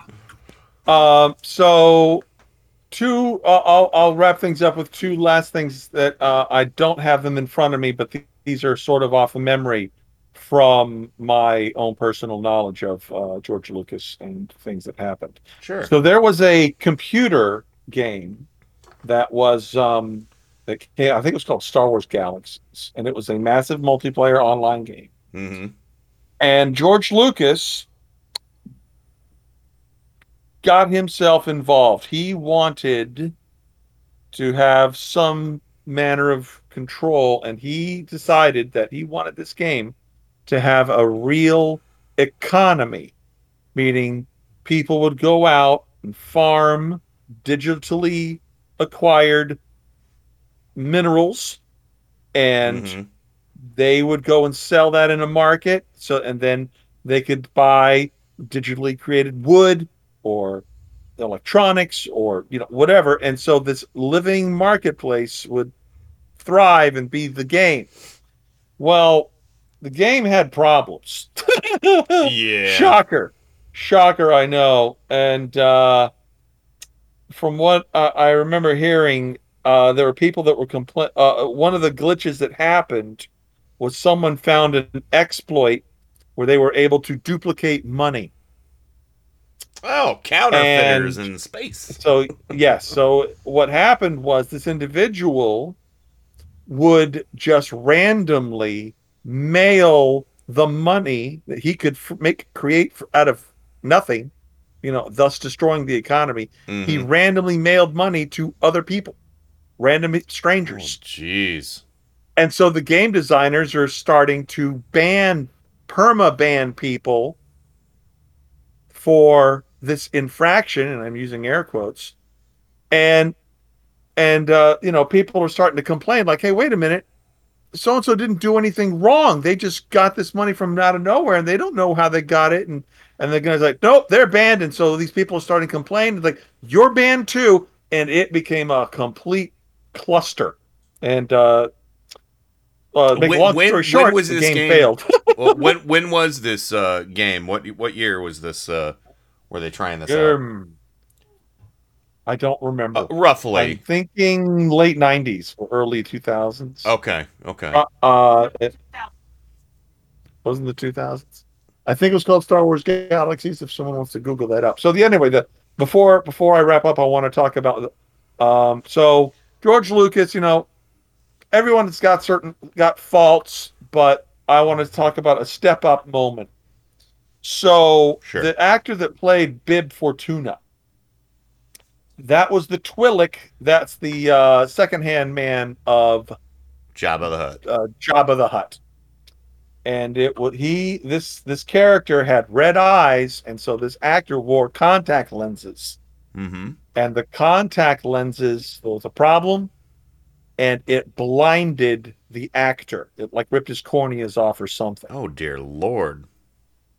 But yeah, blinded for life. And so George Lucas set this guy up. George Lucas is now a rich man by the time the third movie's coming around, and just take care of this guy for life. So I don't know how he took care of him, but I trust that all his needs were met. Because Wow. of so that to lose your sight like that, is I didn't know suck. that. That's horrible. But good for Lucas for writing, doing his best to right the wrong. So, all right. Yeah, Star Wars started in 2003, shut down in 2011 after a whole bunch of issues. Chicanery. Not to mention the whole coin thing and people being in space and all that shit. Yeah. Oh God. So, all right. Well, I'll tell you what. We're gonna go ahead and hit the break right now and get ready to talk about some horror movies hand selected by Michelle, featuring the one and only. I don't want to say her name again. Is Meg Foster, right? Meg Foster, yes. Yes, Meg Foster. So, old Blue Eyes. Coming at you. So we'll be right back right after this.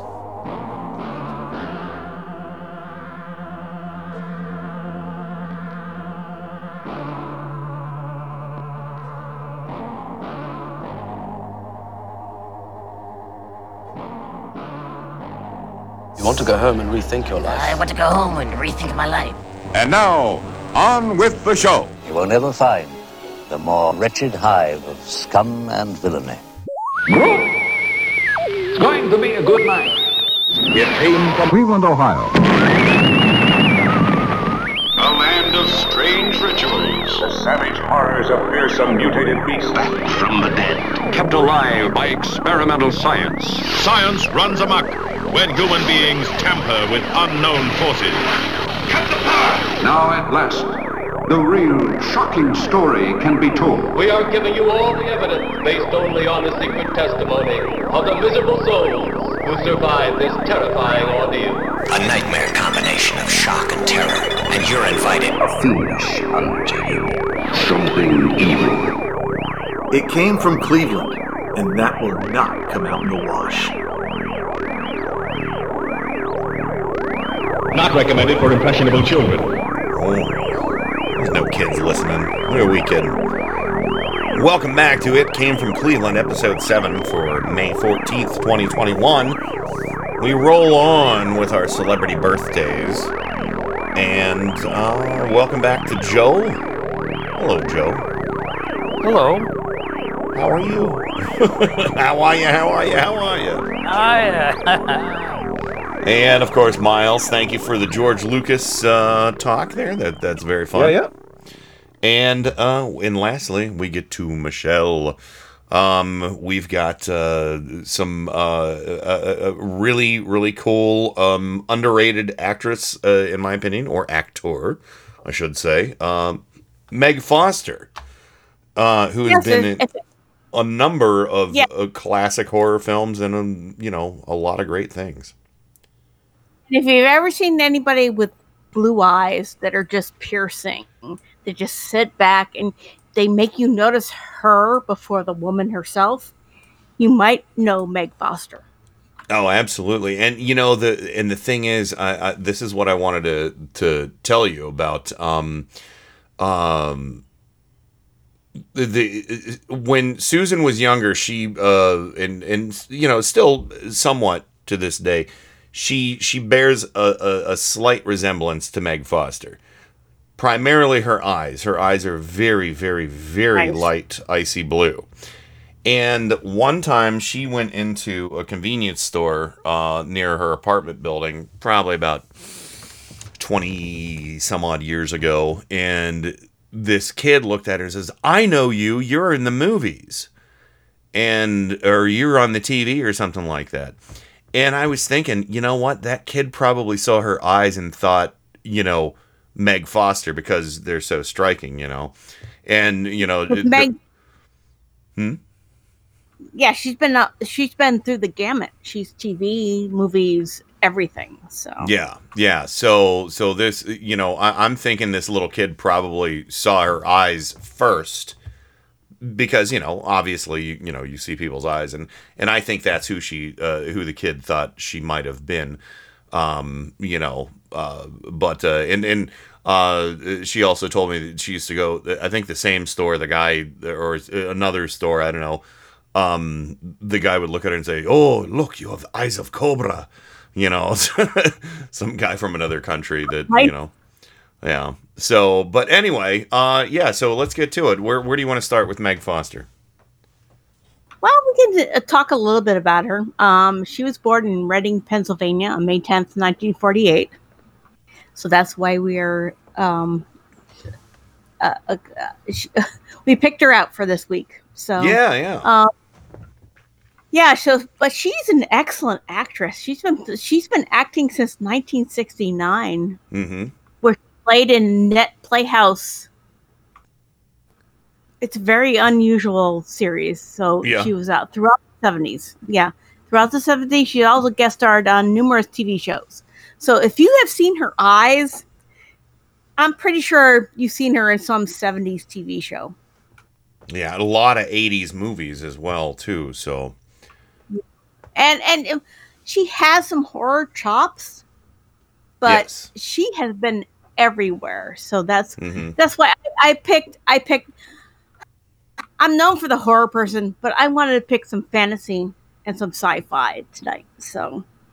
And that's great because I mean it's all tangentially related, and again it's a broad she represents a broad spectrum of that a lot of character actors work within, and I'm glad you picked some some keen stuff from her fantasy and sci-fi roles. Yeah, it kind of sucks because most of it's from like Hercules or Xena, but actually I like Xena more than Hercules. Well, yeah, because Kevin Sorbo's a piece of junk. Yeah, but back then when he was doing the Hercules series, it was actually fun. So, what people don't know is that she played Hera. Yes, Hercules' mother, correct? Correct. Yes. Yeah. Well, no, actually, Hercules' stepmother. Oh, okay. Remember, Zeus would seduce anything that was female and on two legs most of the time. He actually seduced bulls too. So maybe a few more legs. That's how do you think centaurs came about? No, I'm kidding. But yeah, tell us a little bit more about her on as Hera, and then we'll get to the audio clips. Yeah, because basically Zeus is he would fornicate with anything on two legs. Basically he went after mortal women.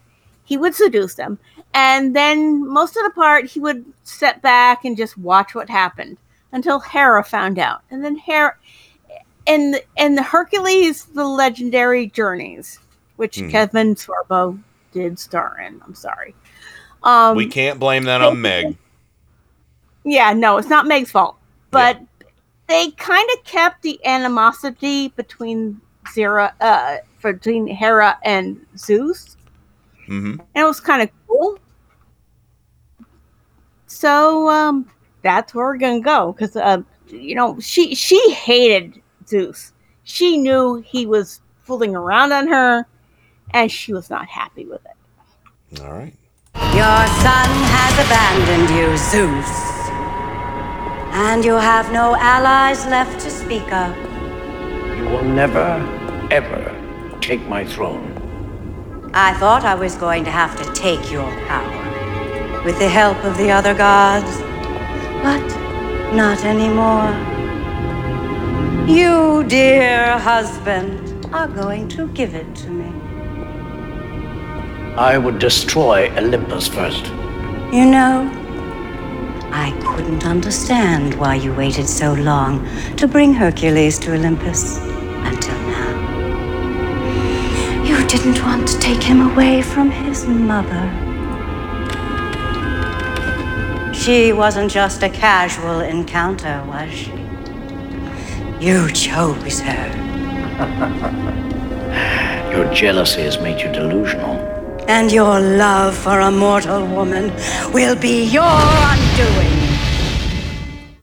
Oh, she is super serious.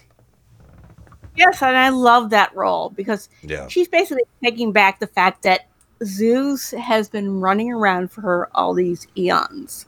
Mm-hmm. And seriously, great Hera. She's not great Hera for nothing, right? Oh, and what's interesting is the thing is with that series. Yeah, they're making light of the ethos and the Greek mythology, but it's bringing in it's still got a lot of stuff in there that's actually truthful. Yeah, or at least staying true to the mythos. Right, it's not becoming completely Christianized, so which is nice. And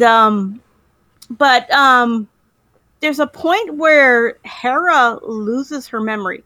It's actually, and not actually, she didn't lose it, but the fates took it away from her. Oh.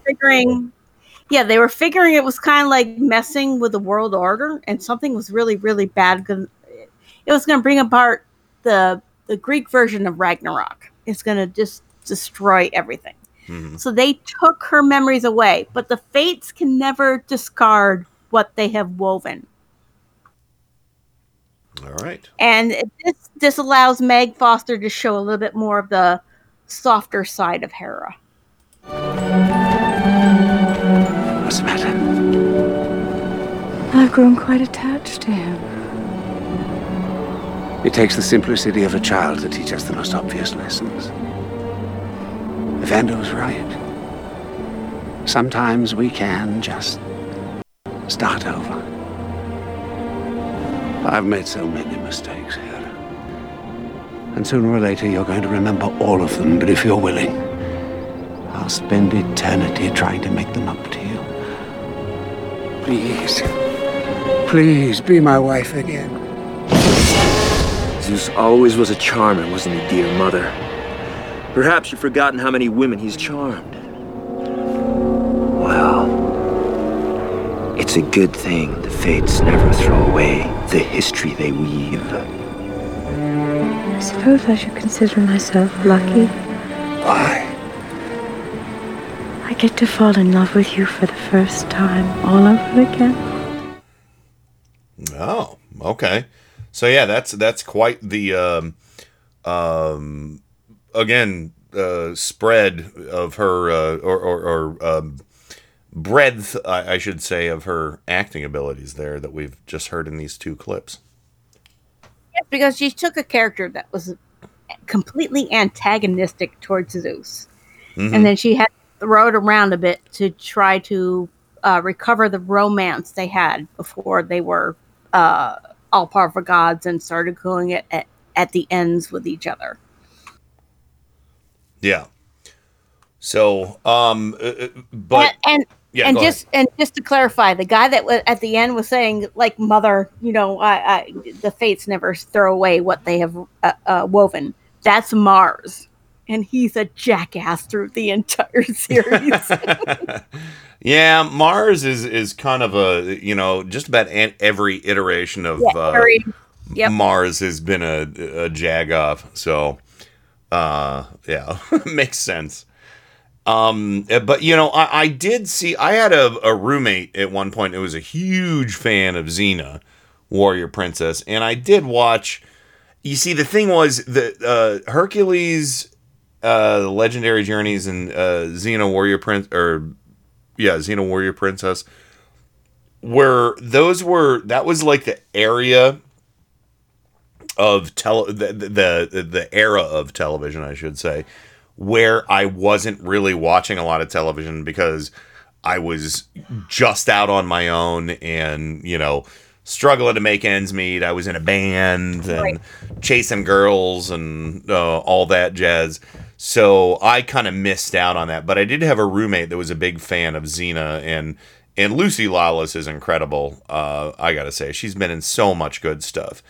But Meg Foster, I know more, I guess, from a lot of the 80s movies. They Live and in Oblivion, which was late 90s, which is such a ridiculous film. I love it. The good Roger Corman movie with George Takei and Julie Newmar as well. This is interesting, and this makes listening to these clips makes me want to watch her performances in this series. That's why when the Xena clip comes up, basically Xena in this clip, it's kind of like a foreshadowing dream. It's a weird episode, but basically carrying the child that will replace the gods. All right, so that's Meg Foster as Hera in clip 3, correct? Yes. All right, here we go. Nonsense. Everything that breathes upon this earth breathes because we've given it life. Our dominion here is eternal. You told me once, dear husband, that all things must come to an end. Why should we be any exception? Because I have always been the master of fate. I'm not about to become a servant. Wow. Yeah, you can see Zeus's hubris showing through. Oh yeah, that was very hubrisy. But yeah, so and that's cool that, and I'll give props to Xena Warrior Princess and Hercules: The Legendary Journeys for trying to basically out of nothing trying to start a franchise that was able to carry over other characters from one show to another. Although and bring back mythology too. Yeah, exactly. And and honestly, I think those shows probably we wouldn't have a lot of the fantasy television we have now, like Game of Thrones, Vikings, American Gods, things like that. I don't think we would have shows like that now if they hadn't laid the foundation for it. Because I mean, if you think about it, I guess the closest thing to anything like that was ever on television was maybe the Linda Carter Wonder Woman series. And Joe, if I'm not mistaken, wasn't there a there was a Knights of the Round, was it a Sir Lancelot show from the 50s or something? Yeah, come to think of it. But there were never really a lot of fantasy shows on TV. I mean, Robin Hood, I suppose you could throw in there. But yeah, nothing really on the scale of and I guess because there's one God. Let's go back to George Carlin. Yeah. But that could have been the big turnoff for a lot of folks. So I don't know. But yeah, that's I think that they probably, those two shows laid the groundwork, the groundwork for a lot of modern fantasy shows we have now. Then what's also interesting is other not fantasy, but sci-fi. Sci-fi is fantasy in space. Yeah. So she crossed all those zones. She crossed horror. She was in sci-fi. She was in fantasy. Everything. And one of the most memorable moments I had of her was on DS9. And I have that clip ready for you right now. You're a writer. I could see you were somewhere else. Someplace you were inventing. I'm working on a story. I can spot a creative soul a galaxy away. My name is Onaya.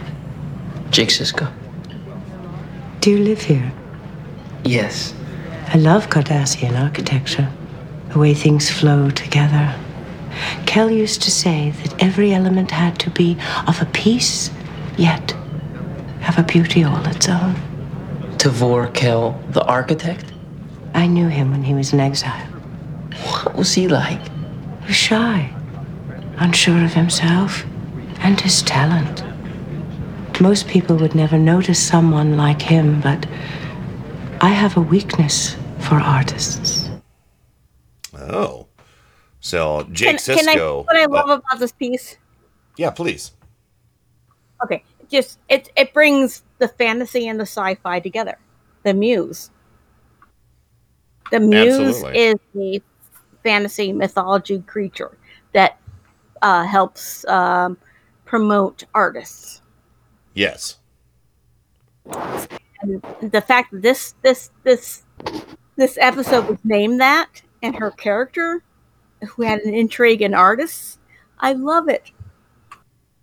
No, that's great. And again, I've been rewatching a lot of Deep Space Nine episodes recently, and that show's kind of almost finally getting its due. I loved it from the beginning. I have too, but I missed out on a lot of it again because that's part of that that era of television I missed out on. Yeah. But I'm, BBC America has been replaying the series, and a lot of people are really taking notice and saying, "Wow, that was a really great series," and I think it has a lot to do with the time it came out in the fan base and whatnot. So, but no, that's I can't wait to see more of those episodes, and I want to go watch this episode of Meg Foster as the Muse. You'll enjoy it. It does not have the ending you would expect, though. Well, and that's the thing about Deep Space Nine. There was some really clever writing going on that show. So I'll definitely check it out. Joe, were you a Star Trek Deep Space Nine fan at all? I was a fan of all the iterations of Star Trek. Oh, very good. Very good. Do you remember this episode? I don't. In fact, I don't remember a lot of Deep Space Nine, although I've seen every single episode, but I don't remember a lot of it. Well, unlike the original series, you haven't seen every episode, 16 times. Yeah.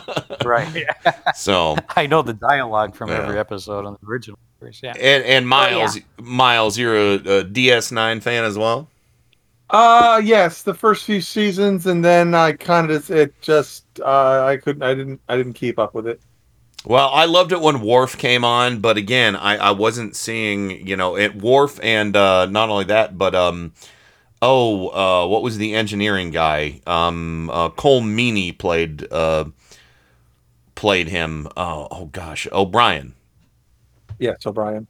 Yes, O'Brien. So Cole Meany apparently is in a new show. I think the Gangs of London or something right now. But anyway, right. That would fit him well. Yeah. So, but Michelle, all right, we're coming up on the break, and we have 3 Meg Foster trailers for this break, which is very fun. Yes, we do. So why don't you go ahead and wrap things up, and we'll roll along, and we'll get into some magic mushrooms and Twilight Zone when we come back. I would be happy to. Meg Foster, blue eyes from beyond the grave. Her eyes are amazing. Her acting talent is very diverse as well. She's been in a lot of horror movies, a lot of sci-fi, but she's been that face you see in a TV series that you do not immediately place, but you've seen her. Her eyes are that iconic. Yeah. And our trailers coming up. You want to mention those? Yeah, we have 2 trailers that were Rob Zombie movies, 31 and The Lords of Salem. The Lords of Salem is by far my favorite, but we also have a trailer that's a fun comedy trailer. It's called Shrunken Heads, It's an amazing film. If you have not seen it, go see it. It's funny and silly, and I love it. I think we actually have Jeepers Creepers 3 was the third trailer. Yeah, that's okay. I'm sorry. No, that's but yeah. I forgot the 3 I sent you. No, that's okay. So, but yeah, so there we go. 31, Lords of Salem and Jeepers Creepers 3 coming up right now.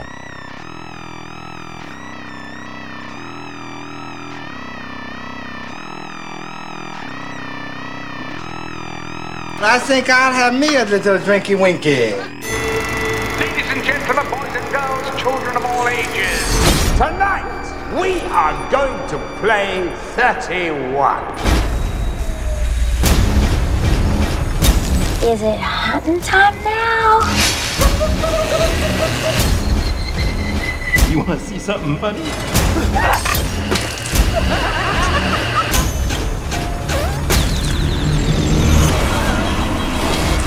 I ain't no clown.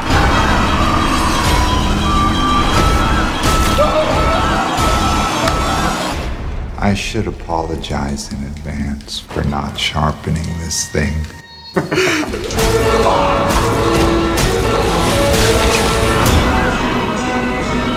Crunch.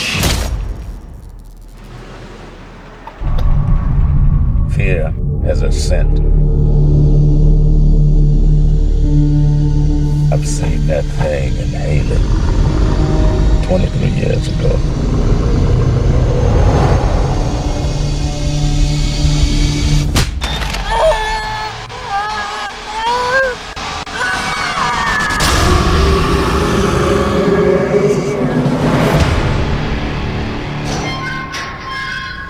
Goddamn slaughterhouse on wheels.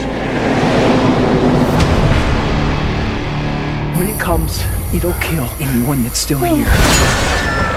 We need teamwork, shopkeepers, farmers, anyone who's looked this thing eye to eye and lived to tell about it and wants to do something about it. What happened here happened before. Just tell me one thing. Did you bring something that can kill it?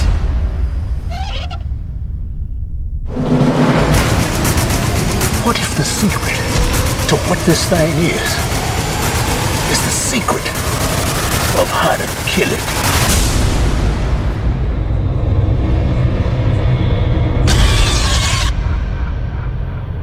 Jeepers Creepers. What? Wasn't that the song the guy sang or something?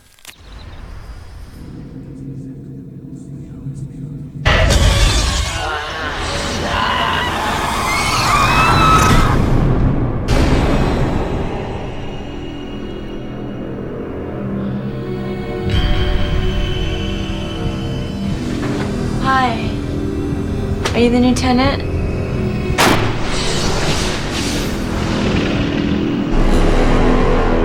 I just saw the tenant like 10 minutes ago standing in the doorway.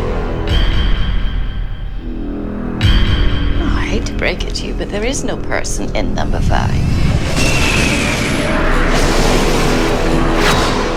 You have to understand that there is a war waging in heaven.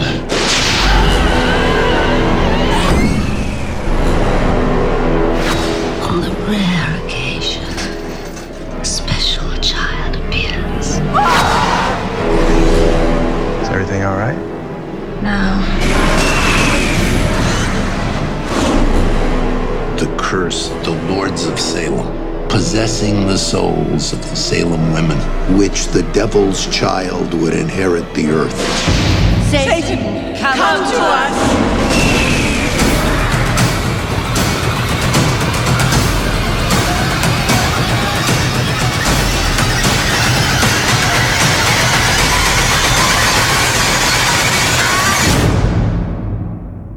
God does not spare angels when they sin.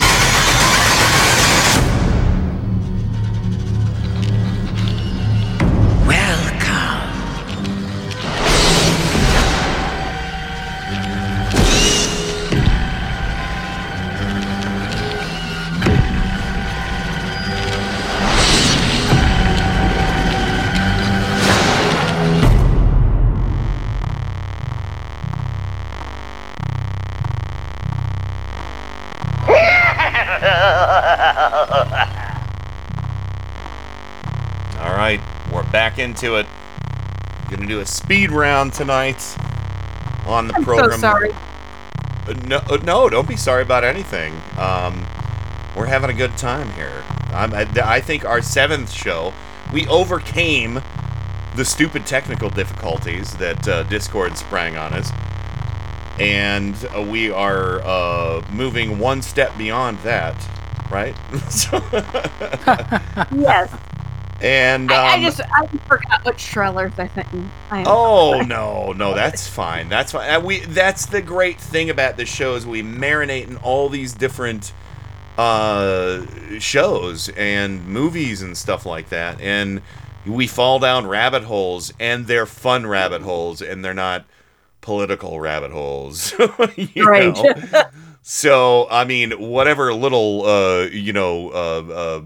thing we have going on, whatever minor snafu we might have here and there is nothing compared to pounding our desks with fists of rage at current events or anything like that. So, all right, so here we go. Welcome back, Michelle and Miles and Joe. And we are going to do our Twilight Zone review here in a moment, but we have something that Joe procured for us, and I watched this in its entirety today. We've been talking a lot about One Step Beyond, the precursor to the Twilight Zone, debuted a year earlier than the Twilight Zone. And there's an episode of this program that was banned from syndication after its initial broadcast. I don't think I couldn't find it on Amazon Prime. I had to go to YouTube to find it.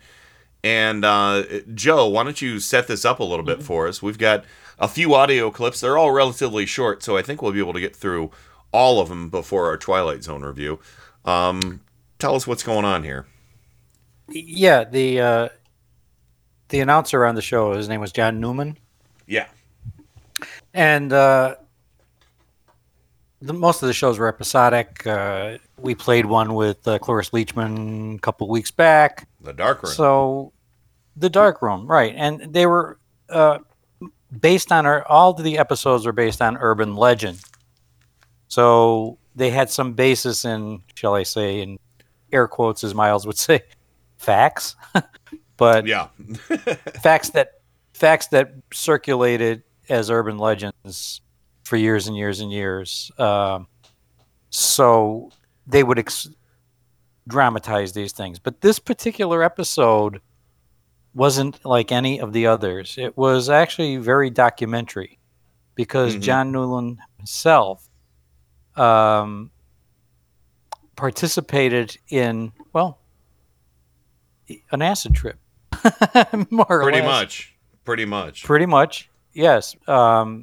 What he does is, during this episode, he traveled to a small rural town in Mexico where some local priests, I forget what they call them, shaman or... they had remember the word exact... Yeah. For them. They performed rituals in which they burned certain herbs and ate the sacred mushroom, which they purported would give psychic ability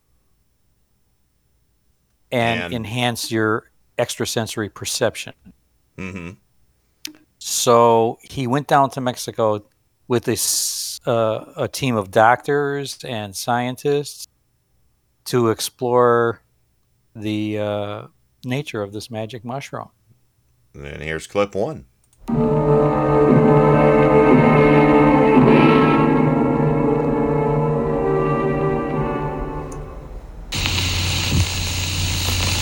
This member of the mushroom family, this fungus, is for the moment known only as X. It was discovered barely weeks ago growing in a remote rainforest.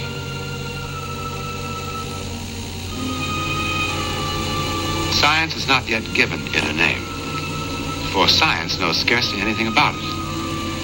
But it is felt that X might have one remarkable quality, that it stimulates extrasensory perception, enabling the mind to become telepathic and clairvoyant. Now, that's a rather large claim. Is it true or false? The answer to that question took us on a unique and distant journey. All right.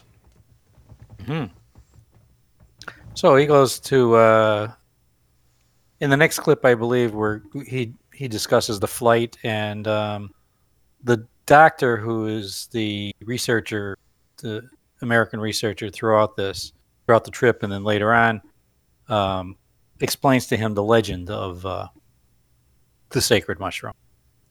All right, here we go. We're in Mexico, thousands of miles from our Hollywood sound stages, in a place called Mitla, on the very edge of civilization. There are no actors, there's no script. For this psychic report can only be recorded at the moment it happens. Here in the plaza of the kings of Zapotec, here in the antiquity of Mexico, we begin a search whose ending, at this very moment of filming, we do not know. We are searching for something far older than these ruins, which, if found, could hurtle an ordinary man infinitely beyond his five senses. Yeah, and there's a lot going on in this episode where they visit this, eventually visit the village. They can only be reached by aircraft. There's only one guy who speaks the language. Yes. And then donkey. Go ahead. And much the of donkey. it had to be. They had to go by donkey. There was a stolen donkey when at they one point too. Finally, get to the village. If I remember these clips correctly, they're met with some resistance. Yeah, and that. Well, we'll play clip 3 and see if that matches your recollection. It breaks up to go about its various investigations. Dr. Brown and a missionary nurse named Dean Duggan go looking for the mushroom, guarded by armed soldiers because in the past months, shots have been fired, machetes have been flashed, and mushroom hunters who came before us have been murdered. There's been a murder of mushroom hunters. Yes. So they go on the mushroom hunt, and they sort of have to convince the villagers to cooperate. Nobody wants to even admit that there's such a thing, and everyone denies that there's such a thing as a sacred mushroom or a cult. Such priests. They say it's a mushroom cult, which is kind of offensive now, but back then I get it. Right. So finally, the scientist, like I said, that was throughout this episode, the American scientist, finally decides what he'll do is maybe he'll hold a medical clinic, which was popular. Mm-hmm. And if he did a free clinic, maybe the villagers would be grateful enough to open up and, sort of introduce them to the high priest or whoever performs these rituals. The shroom master. The shroom. I think as we wait. And then, oddly enough, the first sound we hear as the chemical in the mushroom takes effect is loud. Oh, wait. Just hold that clip a second. There you go. Yeah, what's happening here in this clip is that they finally do get to this shaman, and he has them all eat the mushroom, and he burns these herbs. And when he does, one of the party that's with John Newland is having a reaction. Okay, that's the clip. All right, so here we go. As we wait. And then, oddly enough, the first sound we hear as the chemical in the mushroom takes effect is laughter. The Brujo has just told of an amusing moment from Bill's childhood in Indiana. Indiana, a place the Brujo does not even know exists. Now, each of the group tests the extrasensory powers of the Brujo. Sometimes he is accurate, sometimes he is not. Well, to brighten the eyes, the whole rabbit will brighten the eyes. That's perfect. This means clairvoyance, right? Clairvoyance. The following is one moment when he is startlingly correct. Suddenly he turns to Dr. Brown, whom of course he has never seen or heard of before. Very good. No, I'm out to Egypt. You're still sick. You're sick in the chest. Your heart. Your heart is sick. Can you ask? Heart sick. No, let's try to get it. Heart rate. Without a moment's hesitation, he accurately diagnosed a personal illness that only Dr. Brown knows about. Yeah, the woman doctor had a heart condition. She had some kind of a murmur or irregular heartbeat that only she was aware of. But this shaman just correctly diagnosed that. The next clip, clip 5, I believe, is they come back to the United States, and then they go to the laboratory of the American doctor, where John Newland is going to experiment with the mushroom himself. Yeah. And this was pretty wild because they kind of established a control to see if he had extrasensory perception beforehand and everything. And, it was kind of neat. And actually, I saw a Perry Mason episode that used some of the same tests as they used in this show, which was kind of cool. So here's the clip Joe's talking about. We've come to the home and laboratory of Dr. Andre Puharish in Northern California. For me, personally, this next step beyond may be a rather large one. It could very well be. Could be. Mushrooms were dry too. They didn't give him a glass of juice either. No. So they go into the lab, and he does some pre-tests with John Newland. He makes him blindfolds him and makes him.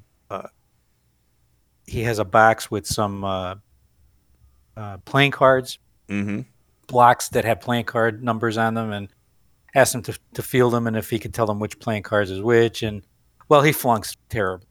Yeah. Okay, so the control test. He has absolutely no ESP, no abilities at all. So he ain't nothing special. He ain't nothing special. So he administers the mushroom. All right. And it's been about 20 minutes. Oh, I'm sorry. You ready for that clip? Yeah. All right. Well, it's been about 20 minutes since you had the mushroom, John. How do you feel? Fine. I feel strong. Sort of, kind of hard to... strong. A sense of... kind of sense of well-being. Is that... Yes. Some people feel that way. Let's try something. All right. Okay. So here's what they're going to try. And anybody who has done acid knows that the mind-altering effects of LSD, and I would suspect that's what we're talking about here, although they never said that, is enhanced audio and visual perception. Yeah. So he sets John Newland up in front of a sparking light strobe type machine, and this is the next clip. He asks John Newland what he sees. I think this is the one. And tell me what you see. There we go.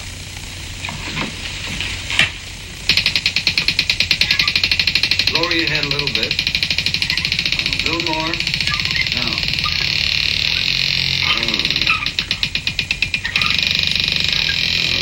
I see it. Now I see it.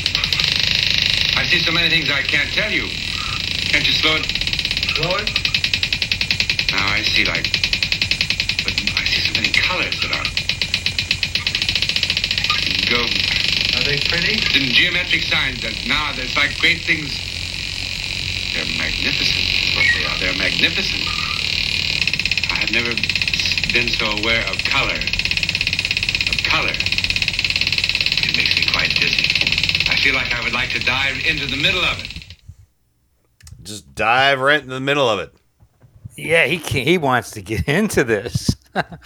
Yeah. Hence, I guess some of the people that jumped out windows, they did it. But anyway. No. That's dark. He dove. Yeah, he dove right. Well, it happened. He dove True. right into it, and so then they retest him, and now with the cards and with some photographs. When he's blindfolded and is asked to touch the photographs, touch the cards, and tell them what he's seeing or what cards they are. And I don't have any clips beyond clip 7. I don't know if I missed one or not, but we can he tested much better after being on the shrooms, especially with the photographs. Yes, he was very accurate with the photographs. So it was eerie when he was doing the waterfall photograph in this. Because he mentions not only what he feels he's seeing in the photograph, but sound and power of the water, waterfall.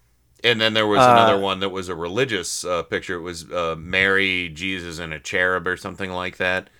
And he said, "I see a face looking this way and that way," and right. Pretty fascinating. Yeah, clip 8 and 9, which you don't have. I don't. I don't know what happened, but I do not have those. Sort of summarize. I don't know if you can grab them from the chat, but anyway. Yeah, I'll look. Anyway, they summarize what happened, and so basically, he told the professor he now understands why the people were so reluctant to share this, because it was so fantastic to him. And you have to remember, this is back before. I can play them. They might be kind of quiet, but I don't know why some of these clips don't show up on Discord as the others, because I downloaded all the other ones, but these did not. But all right, here we go. Here's clip 8 for you. It's going to be a little quiet, so listen up.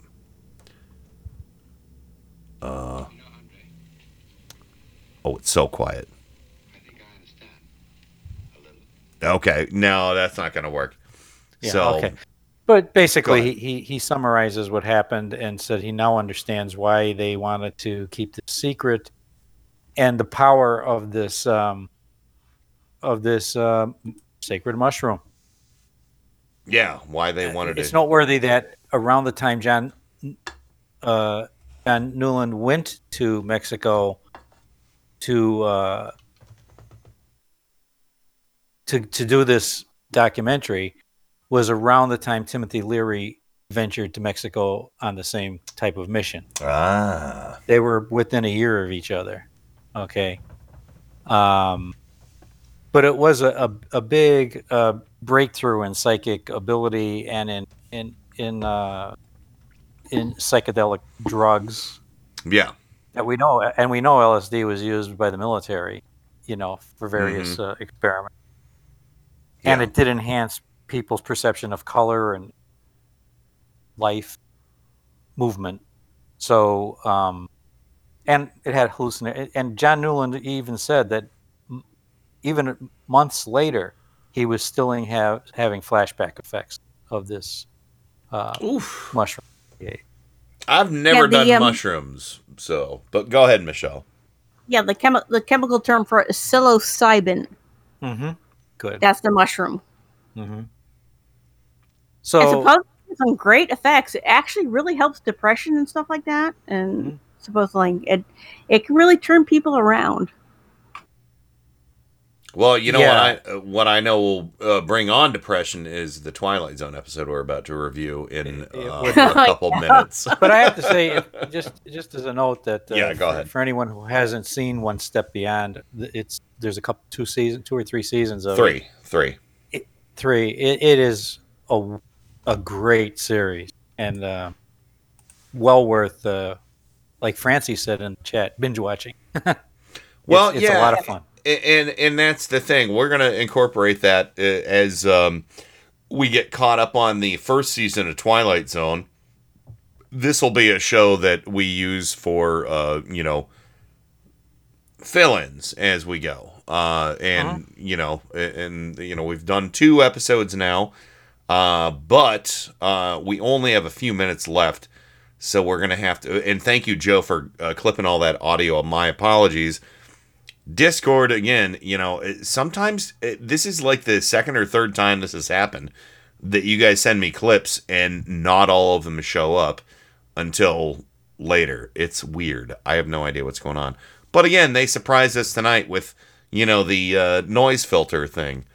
I'm glad we got that sorted out. Hopefully that's one of the last technical difficulties we have on this show.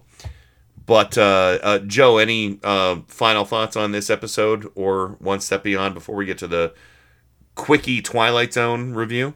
No, that's it. I will give you my favorite episodes of One Step Beyond as we go forward, and we can play with that in later episodes.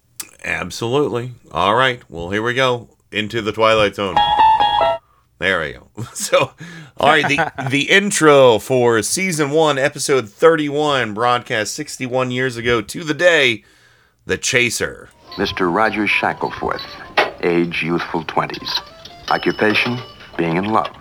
Not just in love, but madly, passionately, illogically, miserably, all-consumingly in love.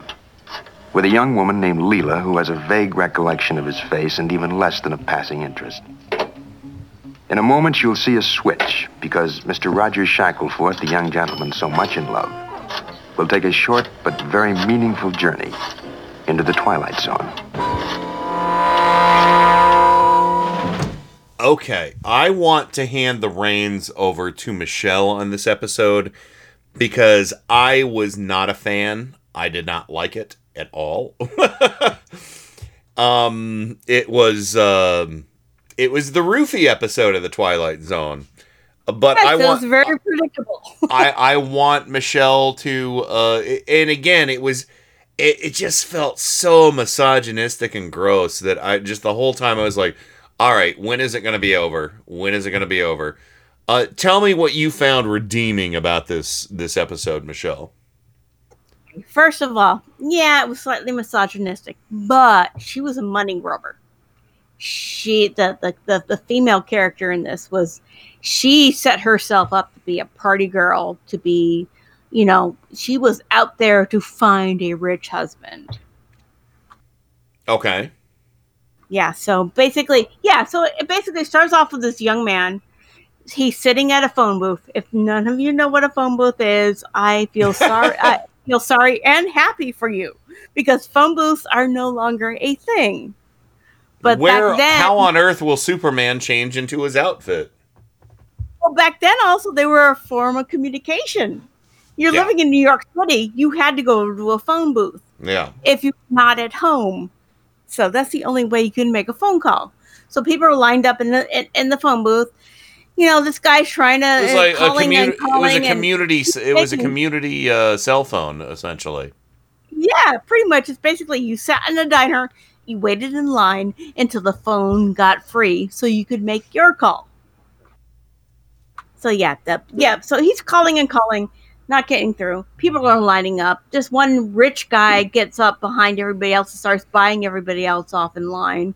Gets up to the guy, and as his phone call goes through, and the rich guy's listening in on his phone conversation, he realizes that this guy's phone call is not going the way he wanted it to. Mm-hmm. He's calling somebody he supposedly loved, and she was giving him the brush off.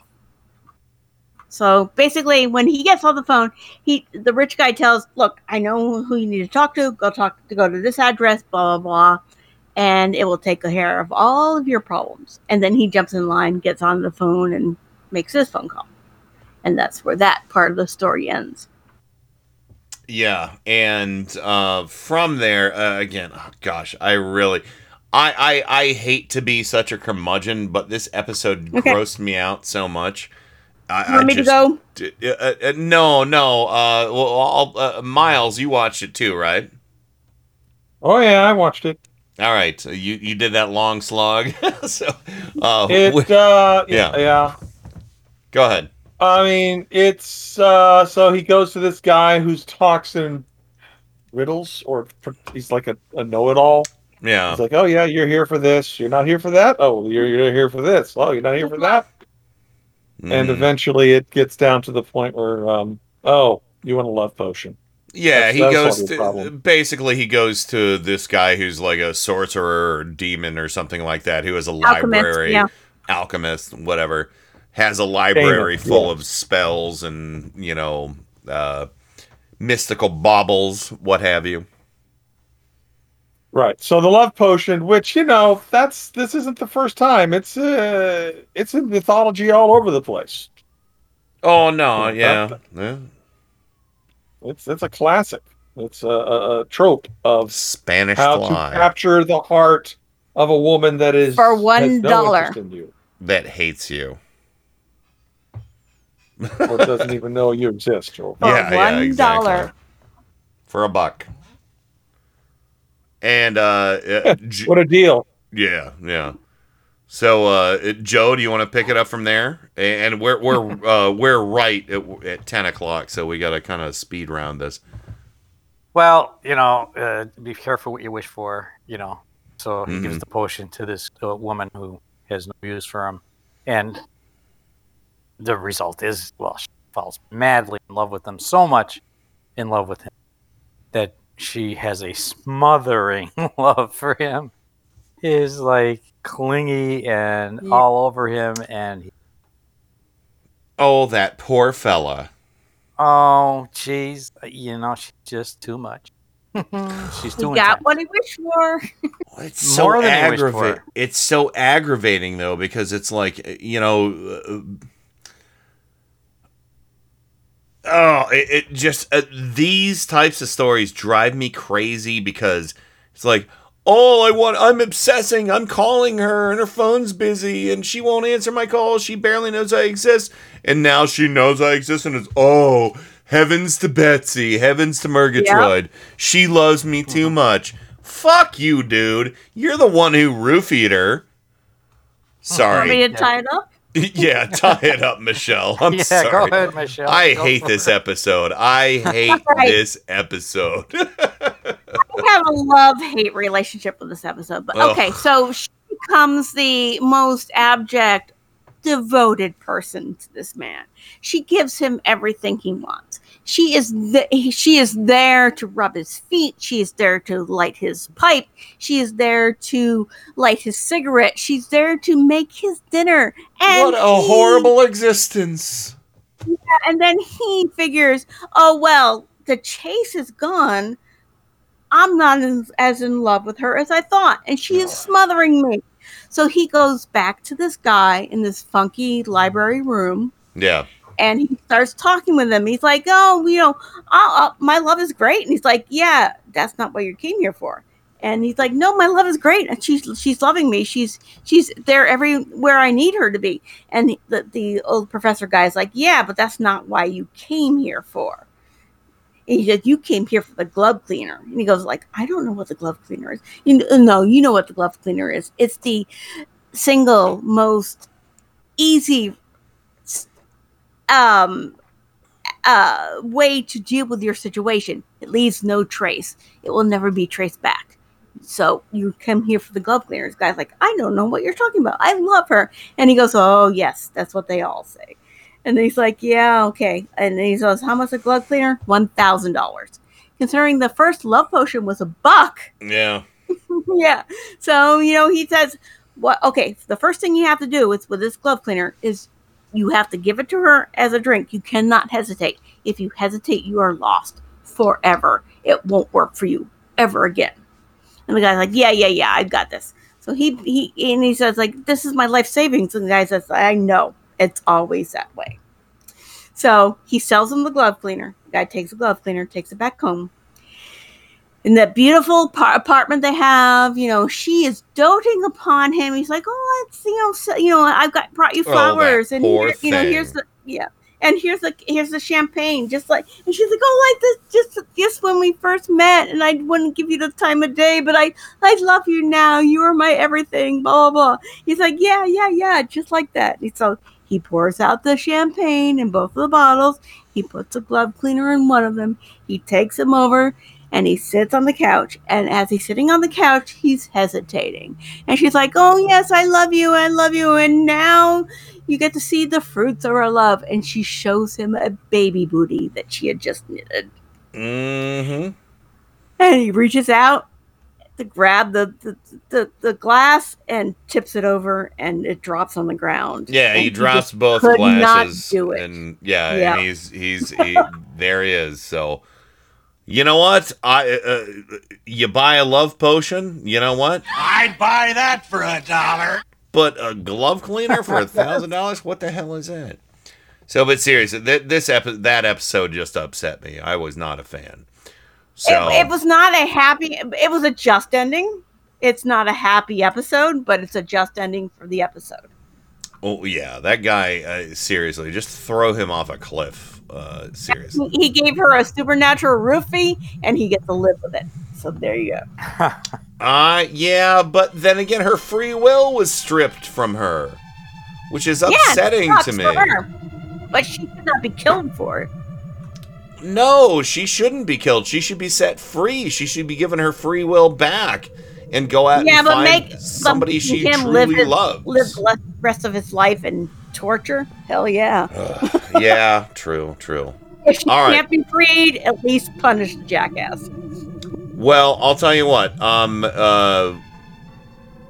We're gonna. We've got about 2 minutes left on this piece of music, so I'm gonna play the Graham Norton clip real quick with B. Arthur telling her Estelle Getty joke, because we haven't played any B. Arthur stuff. So here's this, and then we'll say our final goodbyes.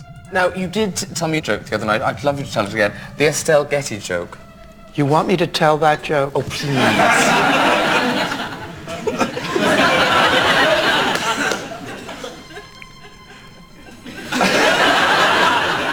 All right, don't tell Estelle. Why is walking a high wire like getting oral sex from Estelle Getty? I don't know. Whatever happens, don't look down.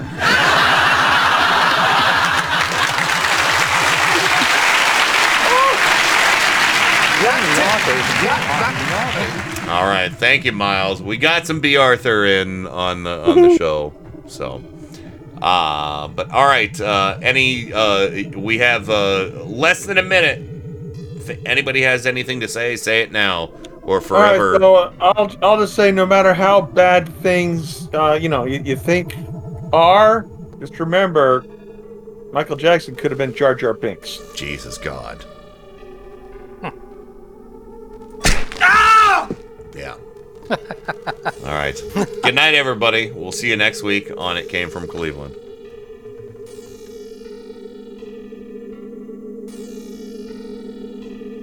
Golf clap? Golf clap.